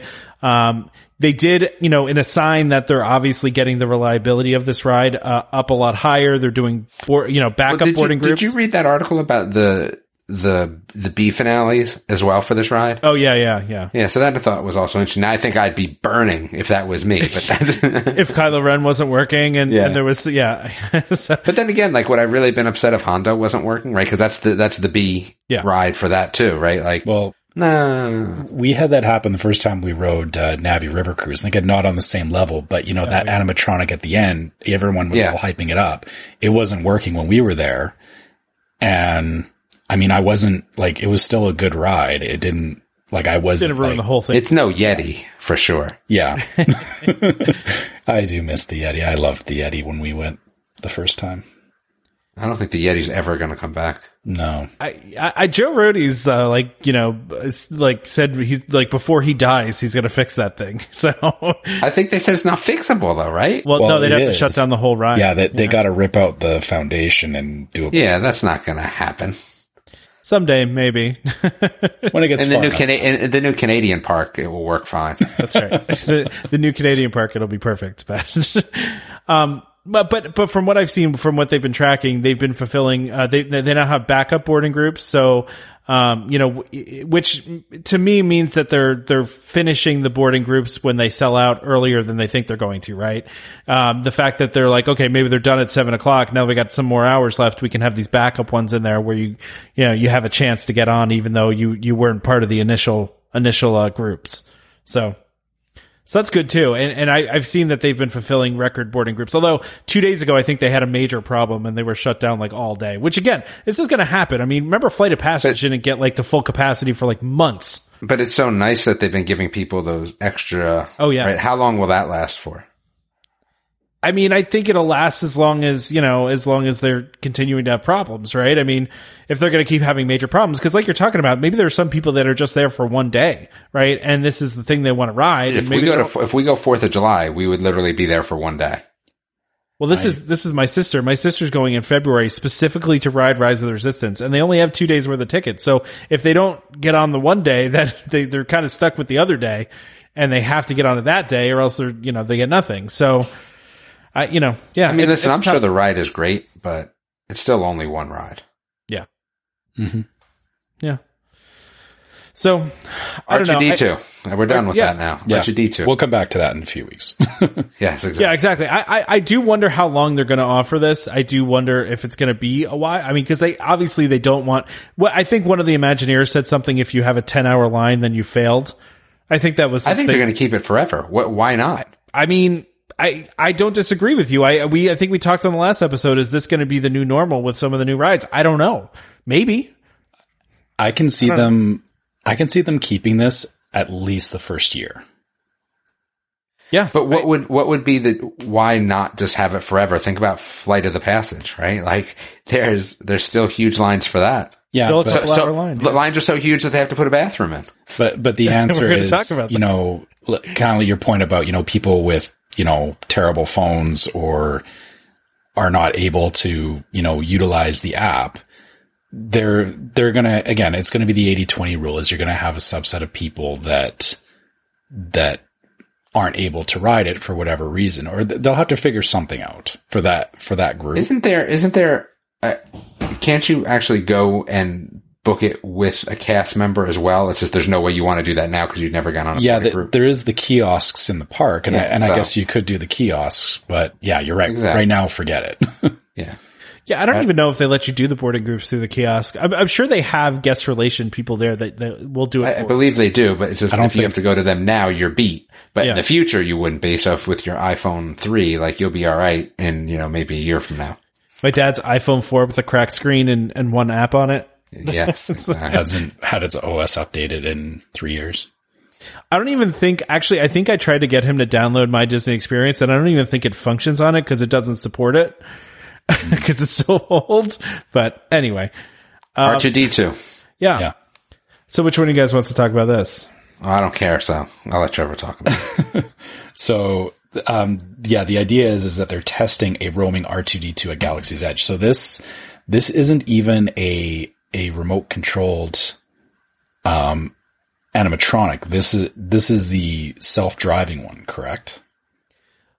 I think so. The funny thing, I saw this article, but I had seen an article like a week ago that said Disney won't be doing any free roaming droids at Galaxy's Edge at all. Like they have no plans to do it. And then this article comes out and they're saying they're testing them. So I don't know. Is this under rumors? Is this a rumor? No, this was reported in the Orange County Register, and it was directly from Disney. So I would say it's not a rumor. It was, they Imagineers told them this. So okay. So yeah. I don't think that makes sense because like I was watching One Day at Disney and they had a whole section on a lady that was building. Yeah, they are testing self-driving droids in Tomorrowland. So I can't see them not doing this in Galaxy's Edge. It seems like a huge missed opportunity if they didn't. I think they'll do it eventually. I think they're still with Rise of the Resistance. I'm sure the crowd level in general has gone up in Galaxy's Edge, right? And that's why they didn't do it in the first place. It costs if one of them breaks? A fortune. Yeah, if someone tries to pick it up and carry it out of the park. Well, that's the one thing, Trevor, I noticed on that segment you're talking about. They kept talking about how kids were like kind of like jumping on it and like, you know, grabbing it. Oh my like, goodness. I've seen so many. Like people trying to ride those things. Yeah. Yeah. Well, exactly. and not just that, but I saw like some kids at, you know, Galaxy's Edge, like all over the droids behind that fence area. Like for real? Like, some parents are crazy, man. Or kids just like climbing up on like things they're not supposed to climb up on. And you're like, you're not supposed to be on that. It's pretty obvious. Yes, I would agree.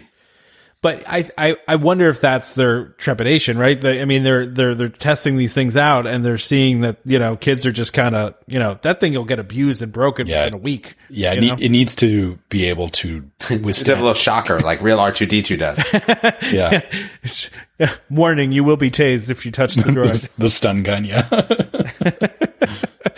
That's funny and terrible, but I don't know how I would react. Actually, can you be horrified and laugh at the same time?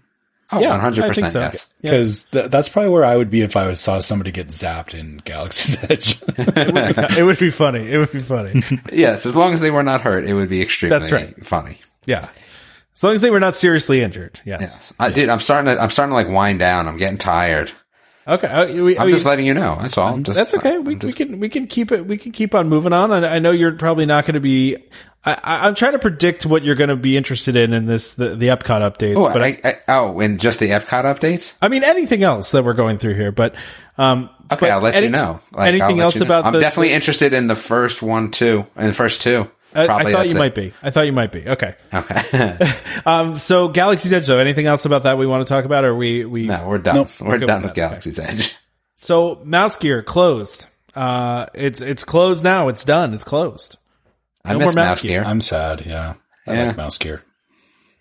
MouseGear was one of those stores that was still left that had like a really unique like thing to it, right? It was like a very different kind of store. I mean, listen, last time I went there, it is hard to navigate that store because they had so much packed into that store. It's a huge store. Like, yeah, there's a ton of stuff in there, but yeah, kind of like how they redid World of Disney in Disney Springs. First of all, World of Disney in general is too big. I'm just going to go on record to say it's too big.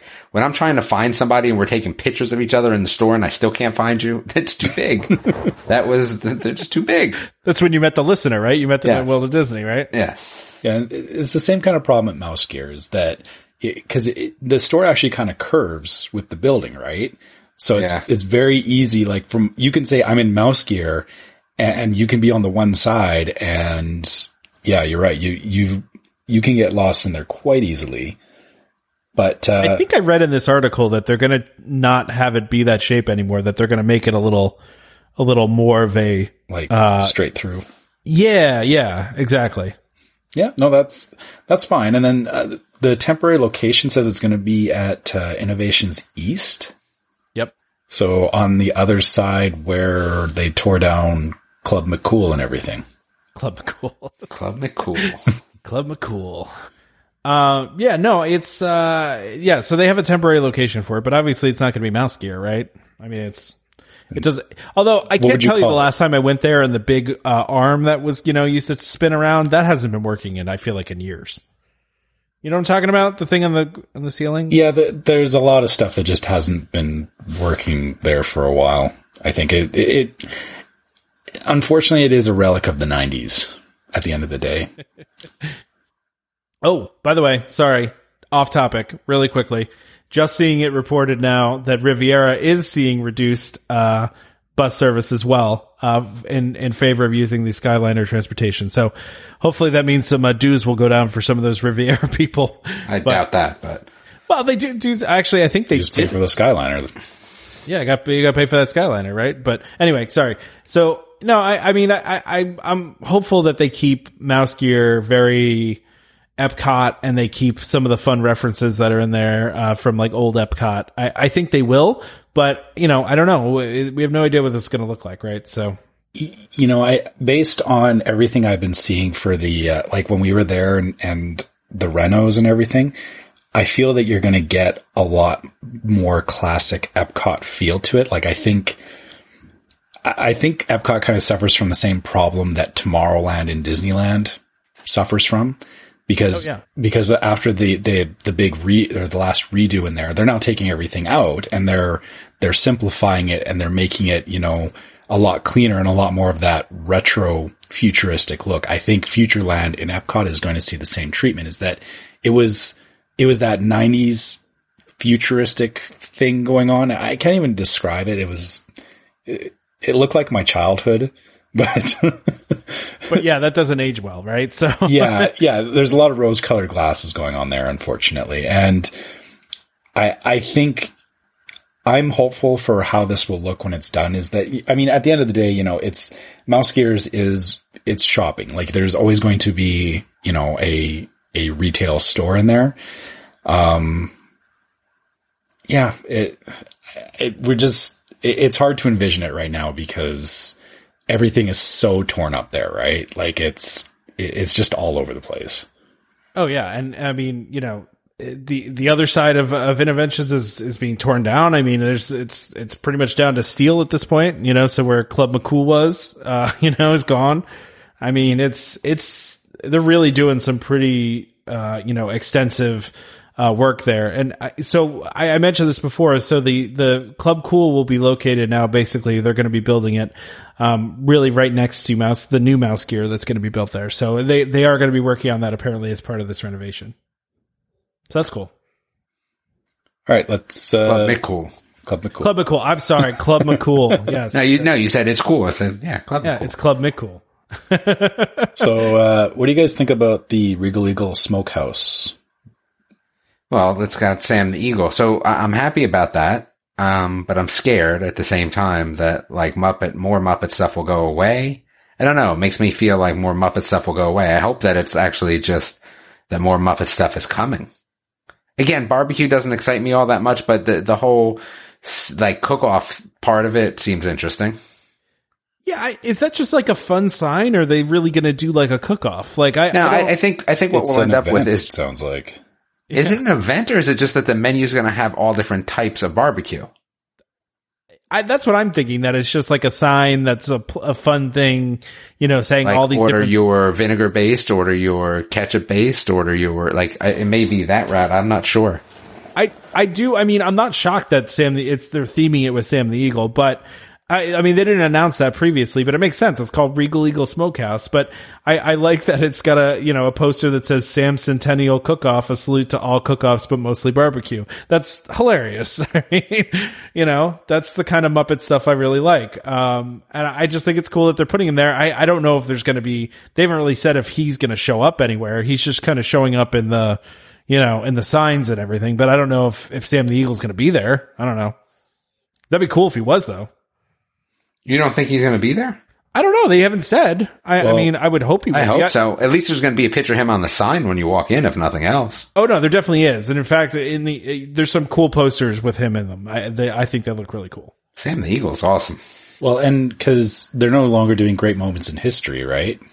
Oh, which is so upsetting. They were for a limited time during Christmas, but I think it's back to being gone again. Exactly. Yeah. So I gotta wonder if maybe they might be moving over to Epcot. Wouldn't that be great? Yeah, if they had that there. Like you're sitting in there, and then every once in a while, you know, they start up, you know, Sam talking about his contest, and you know, Kermit and Gonzo and everybody, you know, trying to join in on it. Again, that's just me spitballing. That would be awesome. That would be great. That would be great. It's funny that, you know, it feels like this is one of those things that, you know, people always bemoan characters showing up in Epcot, but I think people are okay with the Muppets showing up in Epcot. I don't know why, but the Muppets just feel like it's okay. Yeah, Muppets have been just Muppets for years. It's not, I don't know. Just because they're beloved that no one cares? Is that, I don't know. Yeah. Like there's some people that don't like Frozen, but I feel like everybody likes the Muppets for the most part. I think the thing is that Muppets, you know, I know we all grew up with Sesame Street and all that. I think it's far more ingrained in just it's just a cultural thing now. Like it's not, they don't look at it as, well, that's a Disney IP. Muppets were Muppets before they were part of Disney. Yeah, that makes sense. They kind of transcend like that whole, I think that makes sense. I would love for them to have a show though. I think that would be really cool if they moved Great Moments in History over there and just did, they could even do the same show. So you can eat barbecue and watch Muppets. I mean, that sounds like a win. I agree. I'm all for it. So I don't know. I think this is cool. I'm psyched about it, but not shocked. I mean, it's called Regal Eagle, which is a name I love. It's so easy to say, and it's great. No, it's great. Regal Eagle sounds fun. I mean, that sounds like a restaurant I want to go to. And truthfully, what it replaced was not great. I mean, it was like hot dogs and hamburgers and, So the problem is in my mind, though, I keep interchanging. We have a pub here called the Regal Beagle. And you mean from Three's Company? Yeah. Okay. Same name, but they have a local pub here under that name in Calgary. So in my mind, I keep flipping those two back and forth. That's like me I keep saying Space 2020 instead of Space 220. Yeah. Which is another reason I want to go in April so I can go to the new space restaurant whenever that may open, but I hope by April. So anyway. Okay, and now the one that Damon doesn't care anything about. Oh no, dude, I'm tuned out for like 10, 15 minutes at least here. We'll go through these things quick. Let's talk about these things then. Okay. So Harmonious, which is the new nighttime spectacular, it's now going to debut in spring 2020. Which, Disney does this thing where they're just like, we'll throw a season out there and, people will try to figure out what month that's going to be. So for you, it's a maybe, right? Yeah. Cause spring runs all the way up until June. It does. See, this makes me think it's going to be later spring and not early spring. I've seen some predictions of May, but I'm kind of halfway hoping end of April could happen. I would love to see it. That would be magical, but I'm not keeping my hopes up. Yeah. I don't think it's going to happen. Yeah, they're going to do like June 20th. That's exactly what it's going to be. Yeah, they're going to do like the last day of spring, right? Yeah. Yeah, because Space 2020 was supposed to open in winter, and they could be like, well, it's still winter. I mean, it's January, right? It's still winter. Winter somewhere. Well, it's winter here, but... Yeah, exactly. But yeah, no, I mean, I just, selfishly, I would like them to do it in April so I can see it. But I know the odds of that are not good. That's fair. Well, if you don't see it, I'll tell you all about it because I will see it in October. Well, the other reason I'm going too is because Mickey and Minnie's Runaway Railway should be open too by the time I go in April. I think it's opening March, right? Oh yeah, March 20th. Yeah. Yeah, so I'll be there for that too. Oh, I'm psyched. Oh, I'm jealous now. 2 new rides, 1 new restaurant that I could check out. I mean, that's great. That's awesome. And again, this is the whole point of DVC, right? Is, every trip, it's not that you have to see all the new things. It's like you get a couple of things every time you go. Exactly.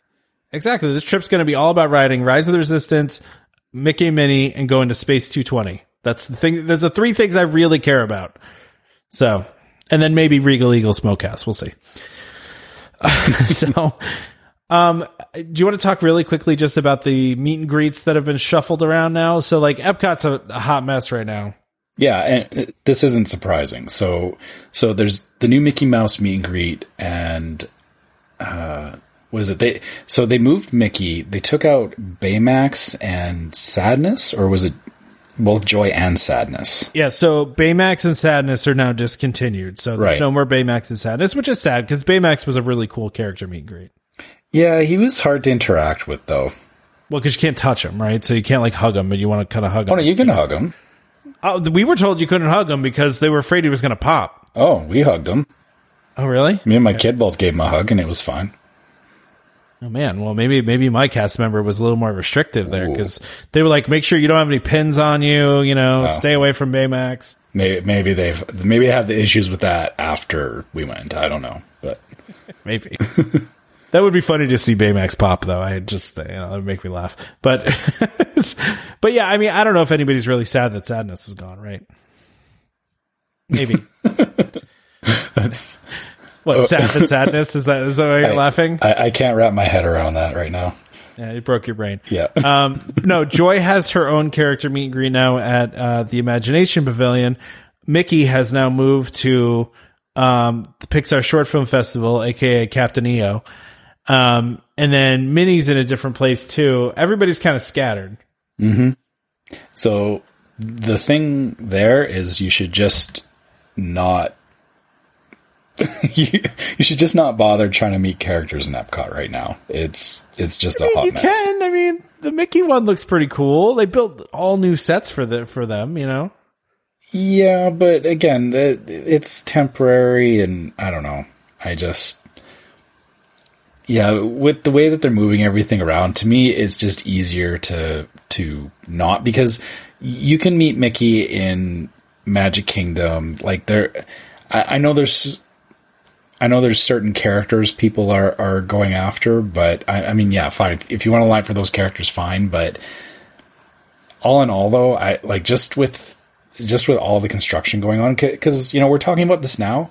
In 2 weeks, they could, you know, say that it's all moving around again, because it's just, yeah. To me, it just totally wipes it off of my plans, because we have done the character meets in Epcot before, but even on the last trip, because of the construction, I was just like, no, I'm not bothering to, you know, figure out where people are anymore, because it's a headache. No, I get it. I get it. I mean, I would just use the app and see where things are, but I'm not a big character meet and greet guy, but my daughter's obsessed with Frozen now, and we were talking about how we need to do the Elsa and Anna one. Well, that one's easy. Oh yeah, that one is easy. We know where that one is. We know where that one's located, so that's an easy place to go. But yeah, so just be aware of these changes. You know, nothing really else to say about this. I think and we might be able to wake Damon back up for this one about the restrooms being added mid-queue to Flight of Passage. That's interesting. Yes. There he is. He's back. We woke him up. Well, you talk about something interesting, and I'll come back and talk about it. Yeah. So basically, you know, they've added restrooms midway through Flight of Passage. Now, what I thought was interesting about this, well, it's the way they're doing it. Yeah. What's that? It's the way that they're doing it, because when I first read this, I was like, okay, this is going to be a disaster. I was thinking the exact same thing, Damon. I'm like, well, wait, how are they going to do this? Because then no one's going to let them back in line, right? So I was wondering how they were going to do it too. So for those that don't know, they've added this Flight of Passage bathroom mid-queue. So if you're standing in standby line, you could do this. But so basically there's a cast member now that's placed outside the doors of the bathrooms. If somebody wants to stop and use it, the entire group is removed from the line. So your entire party is removed from the line into like a little holding area. And then whoever has to go to the bathroom uses the bathroom. And then when everybody's done, they stop the line and they insert you back into the line, which I think is a great way to do it. Makes total sense. Mm-hmm. Yeah, I think it's a great idea. Yeah, that's because I don't know if you guys, when you rode Smuggler's Run, was there the little stand set up selling the drinks? Yes, drinks. Yeah, there was. Yeah, outside, right? Yeah. Well, it wasn't outside. Well, it was in line. It was in the queue. So it's kind of the same thing. Is, you know, people stopped. Yeah. They were buying stuff, and then, you know, people just let them back into the queue. So I just find it weird that they need somebody there to. No, they need somebody there, Trevor. Yeah.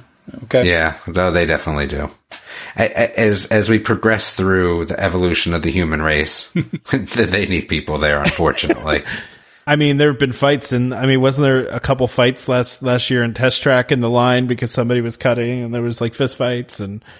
Yeah, but you know what? For the one person that it takes for a cast member to be there, it just makes sense.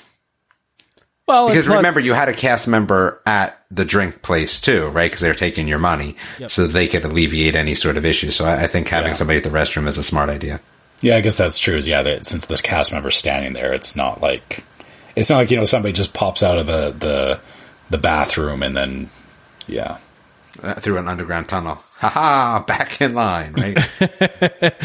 There was an incident recently. I don't know if you guys saw this in the news where a guest in line for Flight of Passage, let's say, relieved himself in line. And I guess it got on somebody else in line. So obviously there was a need for this. I was gonna actually bring that up. It's like, okay, were people peeing in bottles before? But I guess you just answered that question for me. So, well, here's the thing: a bathroom pass has always existed for Flight of Passage line, but they just don't advertise it. So, you could get a bathroom pass and then get back in line. But I don't know how that worked, but I know that there was a bathroom pass available, but I don't think they advertise it very well. So. Yeah. So how do you do that though? If you're like halfway through the line and then you realize you have to go to the bathroom. Yeah. Well, now you don't have to. Yeah. That's exactly right. Gosh, there's still so much more to talk about. Is there? Yeah, we got this land purchase, and then we got Disneyland updates. And We don't have that much more. Yeah, it's not a lot. But, No. I mean, the land purchase, so the land purchase was the 235 acres of land near Magic Kingdom for $6 million, right? Yeah, I just think it's so irrelevant to talk about because nobody knows nothing. Right? Like, really, at the end of the day. Yeah, I mean, but every time like Disney buys some land, everybody's like, "Well, they're building another park," as if they don't have a ton of land already to build on. No, like you mentioned in here, right? I mean, one of the theories posed is that they just don't want people close to them. Okay, it makes sense. I think that's what it is, and end of story. I mean, yeah, that's part of it. Is, Disney said himself when after he built Disneyland, he wished he had bought up the additional space around it because all those hotels popped up and he couldn't do a darn thing about it. So that's exactly right. And I kind of just believe that there's like a standing order. Like if any land comes for purchase on the Disneyland border, they're just going to buy it. Like at this point, to insulate themselves further. I don't think they have any specific plans for 235 acres. I just don't think they do. What's $6 million to them? Pocket Nothing. change. Well, Couch money. 10 minutes in a Magic Kingdom ticket booth in the morning. Sorry, Trevor, go ahead. I just said, I want to see that couch that you're finding. But I mean, in reality to them, right? It's like the same as us finding $5 in the couch. Probably even like us finding a dime in the couch, to be honest with you. Yeah, exactly. But yeah, and my initial thought was because they have that whole reclamation policy, right? Where they have to ensure that they have so much land that is not used for construction on their property. And one of the ways they get around that is by buying up additional land so that they can do construction somewhere else. So I guess the location of where the land is being bought is not necessarily important, but it could mean, they're just buying up the land so that they can later on say, we're clearing out this much space for, an add-on to Epcot or whatever, right? Well, it's the same thing when we built our house. Like, you can only have so much of the property concrete, right? Like, that's when you build a house. Like, okay, well, this, amount of your property can be covered in concrete. It's the same thing. Well, the bigger the amount of property you have, the more you can cover in concrete. Yeah. And they bought like a ranch last year and that was kind of far from Disney property. And, it was the thought was they were going to use it as that kind of offset that you're talking about, Trevor, where they keep that land preserved as natural land and then they build on, however many acres they want to build on their current land. Right. So that's the thought there. But this is a small land purchase for them. I mean, it's not a ton of land, compared to what they have already. And so in my mind, it's like everybody gets all excited when these purchases happen. And I get it. Like, you're like, oh, they bought land. They're going to build a fifth gate. I mean, probably not, because they already have land to build a fifth gate if they want to. They don't need to buy additional land to do that. So, I don't know. But none of us really know what they're going to use it for, right? Mm-hmm. So. Nope. So, anyway. And now Damon's going to tune out too because we're talking about Disneyland updates. Except for Marvel, maybe the Avengers Campus, right? You're interested in that. I mean, if I end up going on my Wally World trip, yeah. But this is just the concept art for the new land, right? Well, yeah, so they released some additional concept art, but they've also now said, of course, in true Disney fashion, that it's going to be opening in summer 2020, whenever that may be. But the interesting thing, this is phase 1, right? So phase 1's going to open with the Spider-Man ride, but phase 2, there's a new e-ticket attraction that they're building, that apparently is going to be a new ride system that hasn't been used before. But no one knows what that's going to look like. But, so this is just part of the land is opening and they're doing, I don't want to say they're doing it like Star Wars, but they're kind of doing it like Star Wars. I think that's a fair comparison. Mm-hmm. Yeah, I do too, right? It's just, it's the same kind of thing. It's a phased opening, but I mean, listen, the Spider-Man ride looks interesting enough to me that I would go there to go on it, right? Oh yeah, absolutely. And just to check out the area and the restaurant and all that fun stuff, so. Yeah, I'm looking at the overview of it, and you said so that there's the Spider-Man attraction, but then there's a second attraction coming. I don't even know where they would fit that. I think it's going to be in like the main Avengers building, like the big building that they have that looks like the headquarters for the Avengers. I believe that's where it's supposed to be. Okay. Interesting. Listen, I don't know. I don't know where they're putting it, but they're putting it somewhere. Yeah, there's just I know that area like from Bugs Land, and it doesn't feel like there's a lot of real estate there. So, yeah, I'm curious to see how that plays out. Well, maybe that's why it will be a unique ride system. It's going to be up. Yeah, maybe they're building it upwards or something. I don't know. It'll be another I'm still disappointed tower. they're not using that. Go ahead, sorry. It'll be Mission Breakout version 2. Second breakout. Yeah. I think it'd be cool if it was, I don't know, there's a lot of stuff they can do with it, so who knows? I don't know. Now, this next one is kind of, or are we done with the Avengers Campus? Yeah, I think so. Okay. I think so, yeah. So the next one was the Disneyland Resort Express bus service, ceasing as of January 7th, which will be the day after this podcast gets released. So I was reading about this, and unfortunately it's because Disney didn't offer the buses themselves. They were run by Coach. Yeah, Coach. And Coach is going out of business, from my understanding. So they're really limiting their or was it Coach or was it Express Shuttle went out of business. Super Shuttle went out of business. Yeah. Coaches, I think, it seems like they're just terminating their contracts or whatever. Yeah, they're downsizing, and I think, or from what I've been reading, what's happening here is that people realized pretty quick that rideshare services are far more efficient to get from LAX or John Wayne Airport to Disneyland. So they're not taking those express buses anymore, which is kind of sad, but it also makes sense because for the cost to ride those things, and I know this myself because I've used those services, is that, just for a family of 3, it was like $60 to get from the airport to the hotel.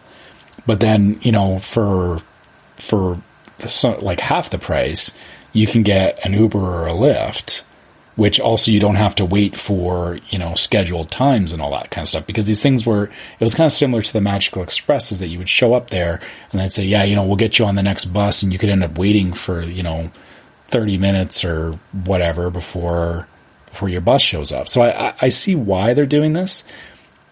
I guess my only thought on that is that, and I mean, obviously, Disney hasn't done anything to address this up until now in California, but, I gotta wonder if they would start offering their own service since they don't have a partnership anymore. Yeah, that'd be interesting, because I mean, even Magical Express and for Disney World is not done by Disney; it's done by Mears. Yeah. So, yeah, I don't know. That would be interesting. I'm sure they're looking at alternatives, right? It's not a good experience to just be like, oh, just take an Uber, It's like, kind of ruins the Disney experience. But again, Disneyland's a whole different kind of place, right? It's more about the pass holders as opposed to the tourists. Yeah, and I can definitely, again, say that when, us taking the buses from LAX to Disneyland, it does not feel at all like when you would get on the Magical Express in Disney World. Like, it was, even though they had their Disneyland Express buses and, they had the logos on the outside, it wasn't like the shuttles were just that. It was just like getting on like a city bus or like a Greyhound bus. Whereas the Magical Express, even though it is the same kind of thing, you definitely had that Disney feel to it as soon as you got on the bus. Like, they made it very apparent, this is a Disney bus, whereas the other ones were more like, yeah, we're dropping you off at Disney. So I gotta wonder if Disney may explore something as an opportunity, or if they may just, leave it as is and say, yeah, people are just figuring out their own way there via Uber or whatever. Or maybe they'll start offering their own version of a minivan on the West Coast. So. Interesting. Yeah. Well, the last thing on here that we have as a topic, and this is more of, I want to have a discussion about the implications of this and if they should do more of this. And this is the alfresco tasting terrace that California Adventure is going to become pass holder exclusive. So only pass holders will be able to go to this tasting lounge. And I don't know too much about it. But it sounds like a little bar that has some appetizers. Am I right about that, Trevor? I don't know if you've ever been there. I've never been there. because I think, well, yeah, the problem is, you know, every time we've gone there, you know, our son was, you know, like 5-6 years old. We had no interest in stopping at a place like that because it's in California Adventure. It was a whole like wine and vineyard tasting area. And it's like, well, I'm not going to go and do wine tasting with my 4-year-old. So I get that. Yeah. I guess the interesting discussion here, though, is do you want to see more of that? Do you want to see some DVC exclusive places? I mean, I know we have the lounge and we have Top of the World, but I mean, you know, I don't know where they would do this at Disney World because, you know, that would be, people would go crazy if you did that. But I guess you could build something that would be DVC exclusive where you could have drinks and stuff like that. But again, we have Top of the World already, right? Yeah. I mean, you know, there's nothing wrong with having 1 or 2 places for that. And I think, again, the demographic in California is that there is a lot more pass holders. So them offering something specific to pass holders makes sense because they have a lot of locals there that are looking for something exclusive. So I don't see this as a bad thing because, again, it gives you the pass holders something to kind of look forward to, I guess. In Disney World, I can't see them doing this, honestly. I know there is a lot of pass holders there as well and a lot of locals, but again, like you said, you know, we have the DVC specific areas. I guess we'll have to see how well this is received because even honestly, every time I walked by this place we haven't been there in like 4 or 5 years now, but every time we walked by this place, there was nobody in there. Like it was never busy. So I don't know if making a pass holder exclusive is going to suddenly turn it into a really busy place. Throw an exclusive on there might make more people want to go, I guess, right? I guess. All right. Well, Damon, anything you want to say about this? I know you don't care about Disneyland, so. No, I don't care about this. All right. Fair enough. I'm surprised you, Damon, I didn't put anything about the beds on here and you were, you know, saying that you were right about the beds. Falling beds? No, I think that's okay. Until a bed falls on me, I'll be all right.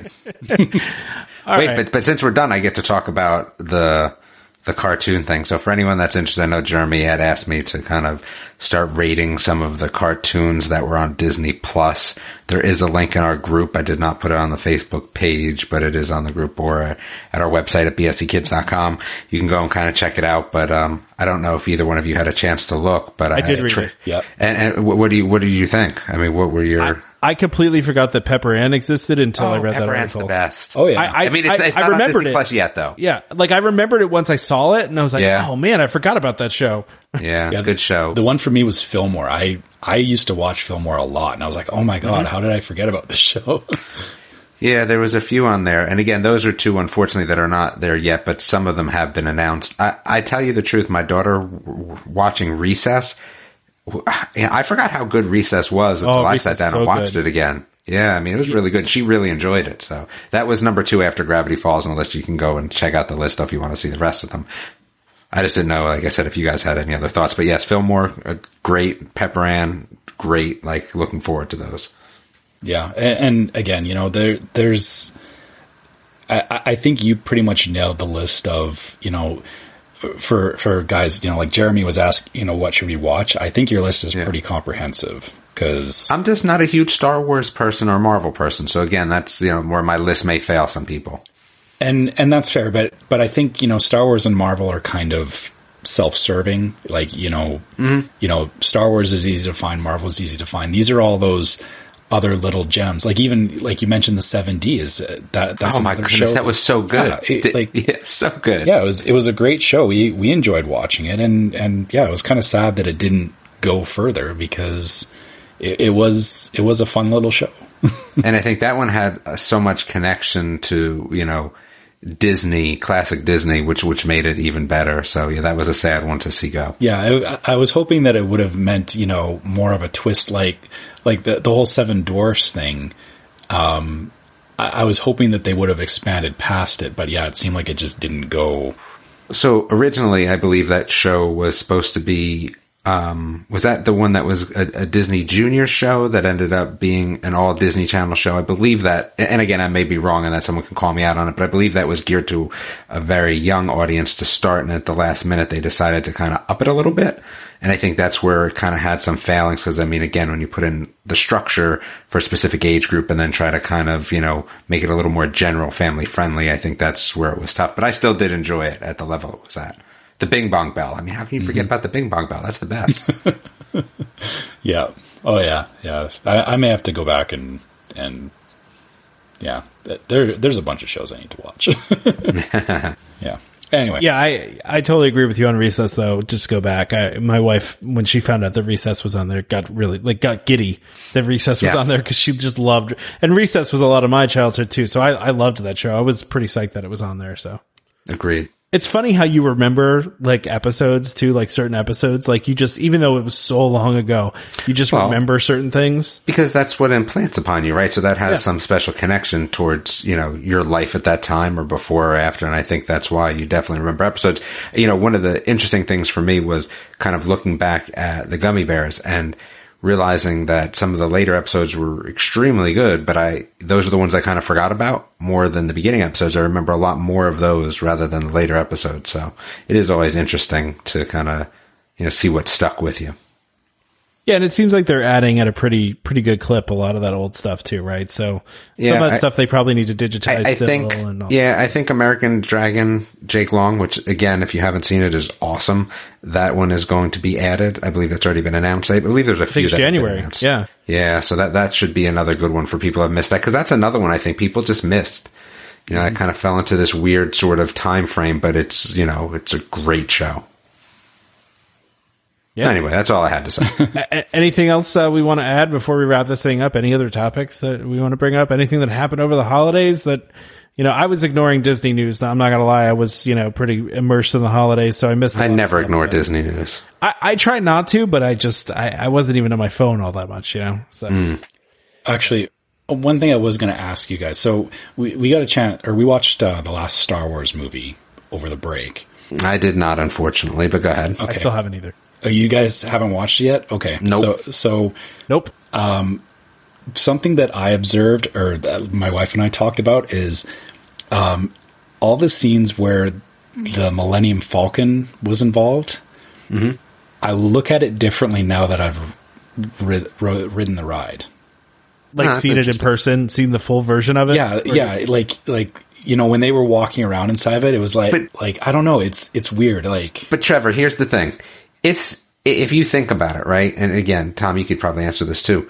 What you saw at Disney World still isn't really as big as the Millennium Falcon seems in the movies, correct? True. Yeah. Okay. I just didn't know if you felt that way as well. Okay. So it wasn't so much like the outside appearance was, it looks bigger in the show, but when you walk into that staging area where it's there's the chess skateboard is, all that stuff. Yeah. That it's weird because it almost gives you a spatial point of reference. So when you're watching the show, in your head, you're kind of thinking of how things are all positioned next to each other. And when you've actually ridden it and then you see them, sitting on the set, it's oh yeah, that's how the Millennium Falcon is. It's a weird reinforcement of their reality, can understand that, right? Yeah. So again, that was just something that struck me about it. And I guess when you guys get a chance to watch Star Wars, I'll be curious to hear how you feel about it. I don't know when I'm actually going to get a chance to watch it. It's very difficult to stay away from all the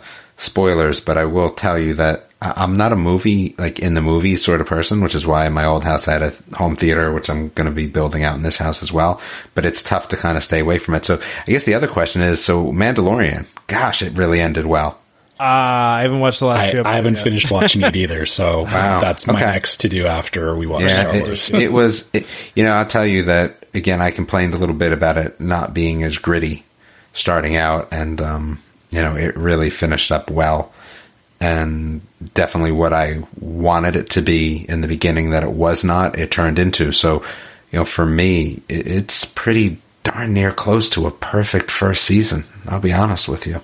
Well, I think the last episode I watched was the jail episode, and I really liked that one. So Oh, that was good. that was a good one. I really liked that. That was a fun. great episode. It was a fun episode, and you know what? It was positioned perfectly in the story to give you a quick break before bringing you back to the larger story. I thought that was good.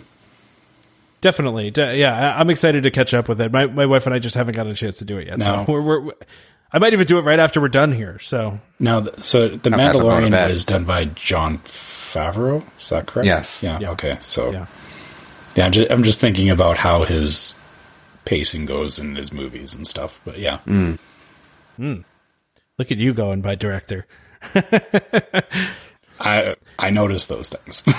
That's good. Hey, that's good. That's good. It's I never know how to pronounce anyone's name, so I never involve myself in those sort of discussions. It's probably a good idea. Probably a good idea. But actually, it's funny. My wife's best friend from high school, or like they're still friends now. Her last name was Favreau as well. So I was just like, oh, So you're a cheater. yeah. That's the only reason. It's a French name, so yeah, Okay. yeah, Makes sense. yeah. All right. Well, now we're rambling. Let's go ahead and wrap this thing up. Yeah. So Damon can go to bed and I can watch The Mandalorian.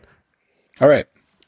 So, I guess I'm wrapping up today. So, We're not even going to give out the email address anymore. You have to join the group. Sorry. Yeah. Don't talk to us. Join the group. well, if you've listened to previous episodes, you would still know that our address is welcomehomepodcast@gmail.com. Yeah.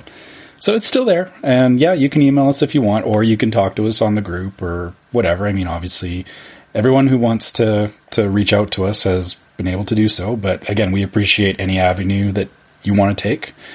And I'll tell you this, you'll get a response much faster if you post in the group as opposed to the email. this is true. And yeah, we do tend to notice those posts on the Facebook group fairly quick.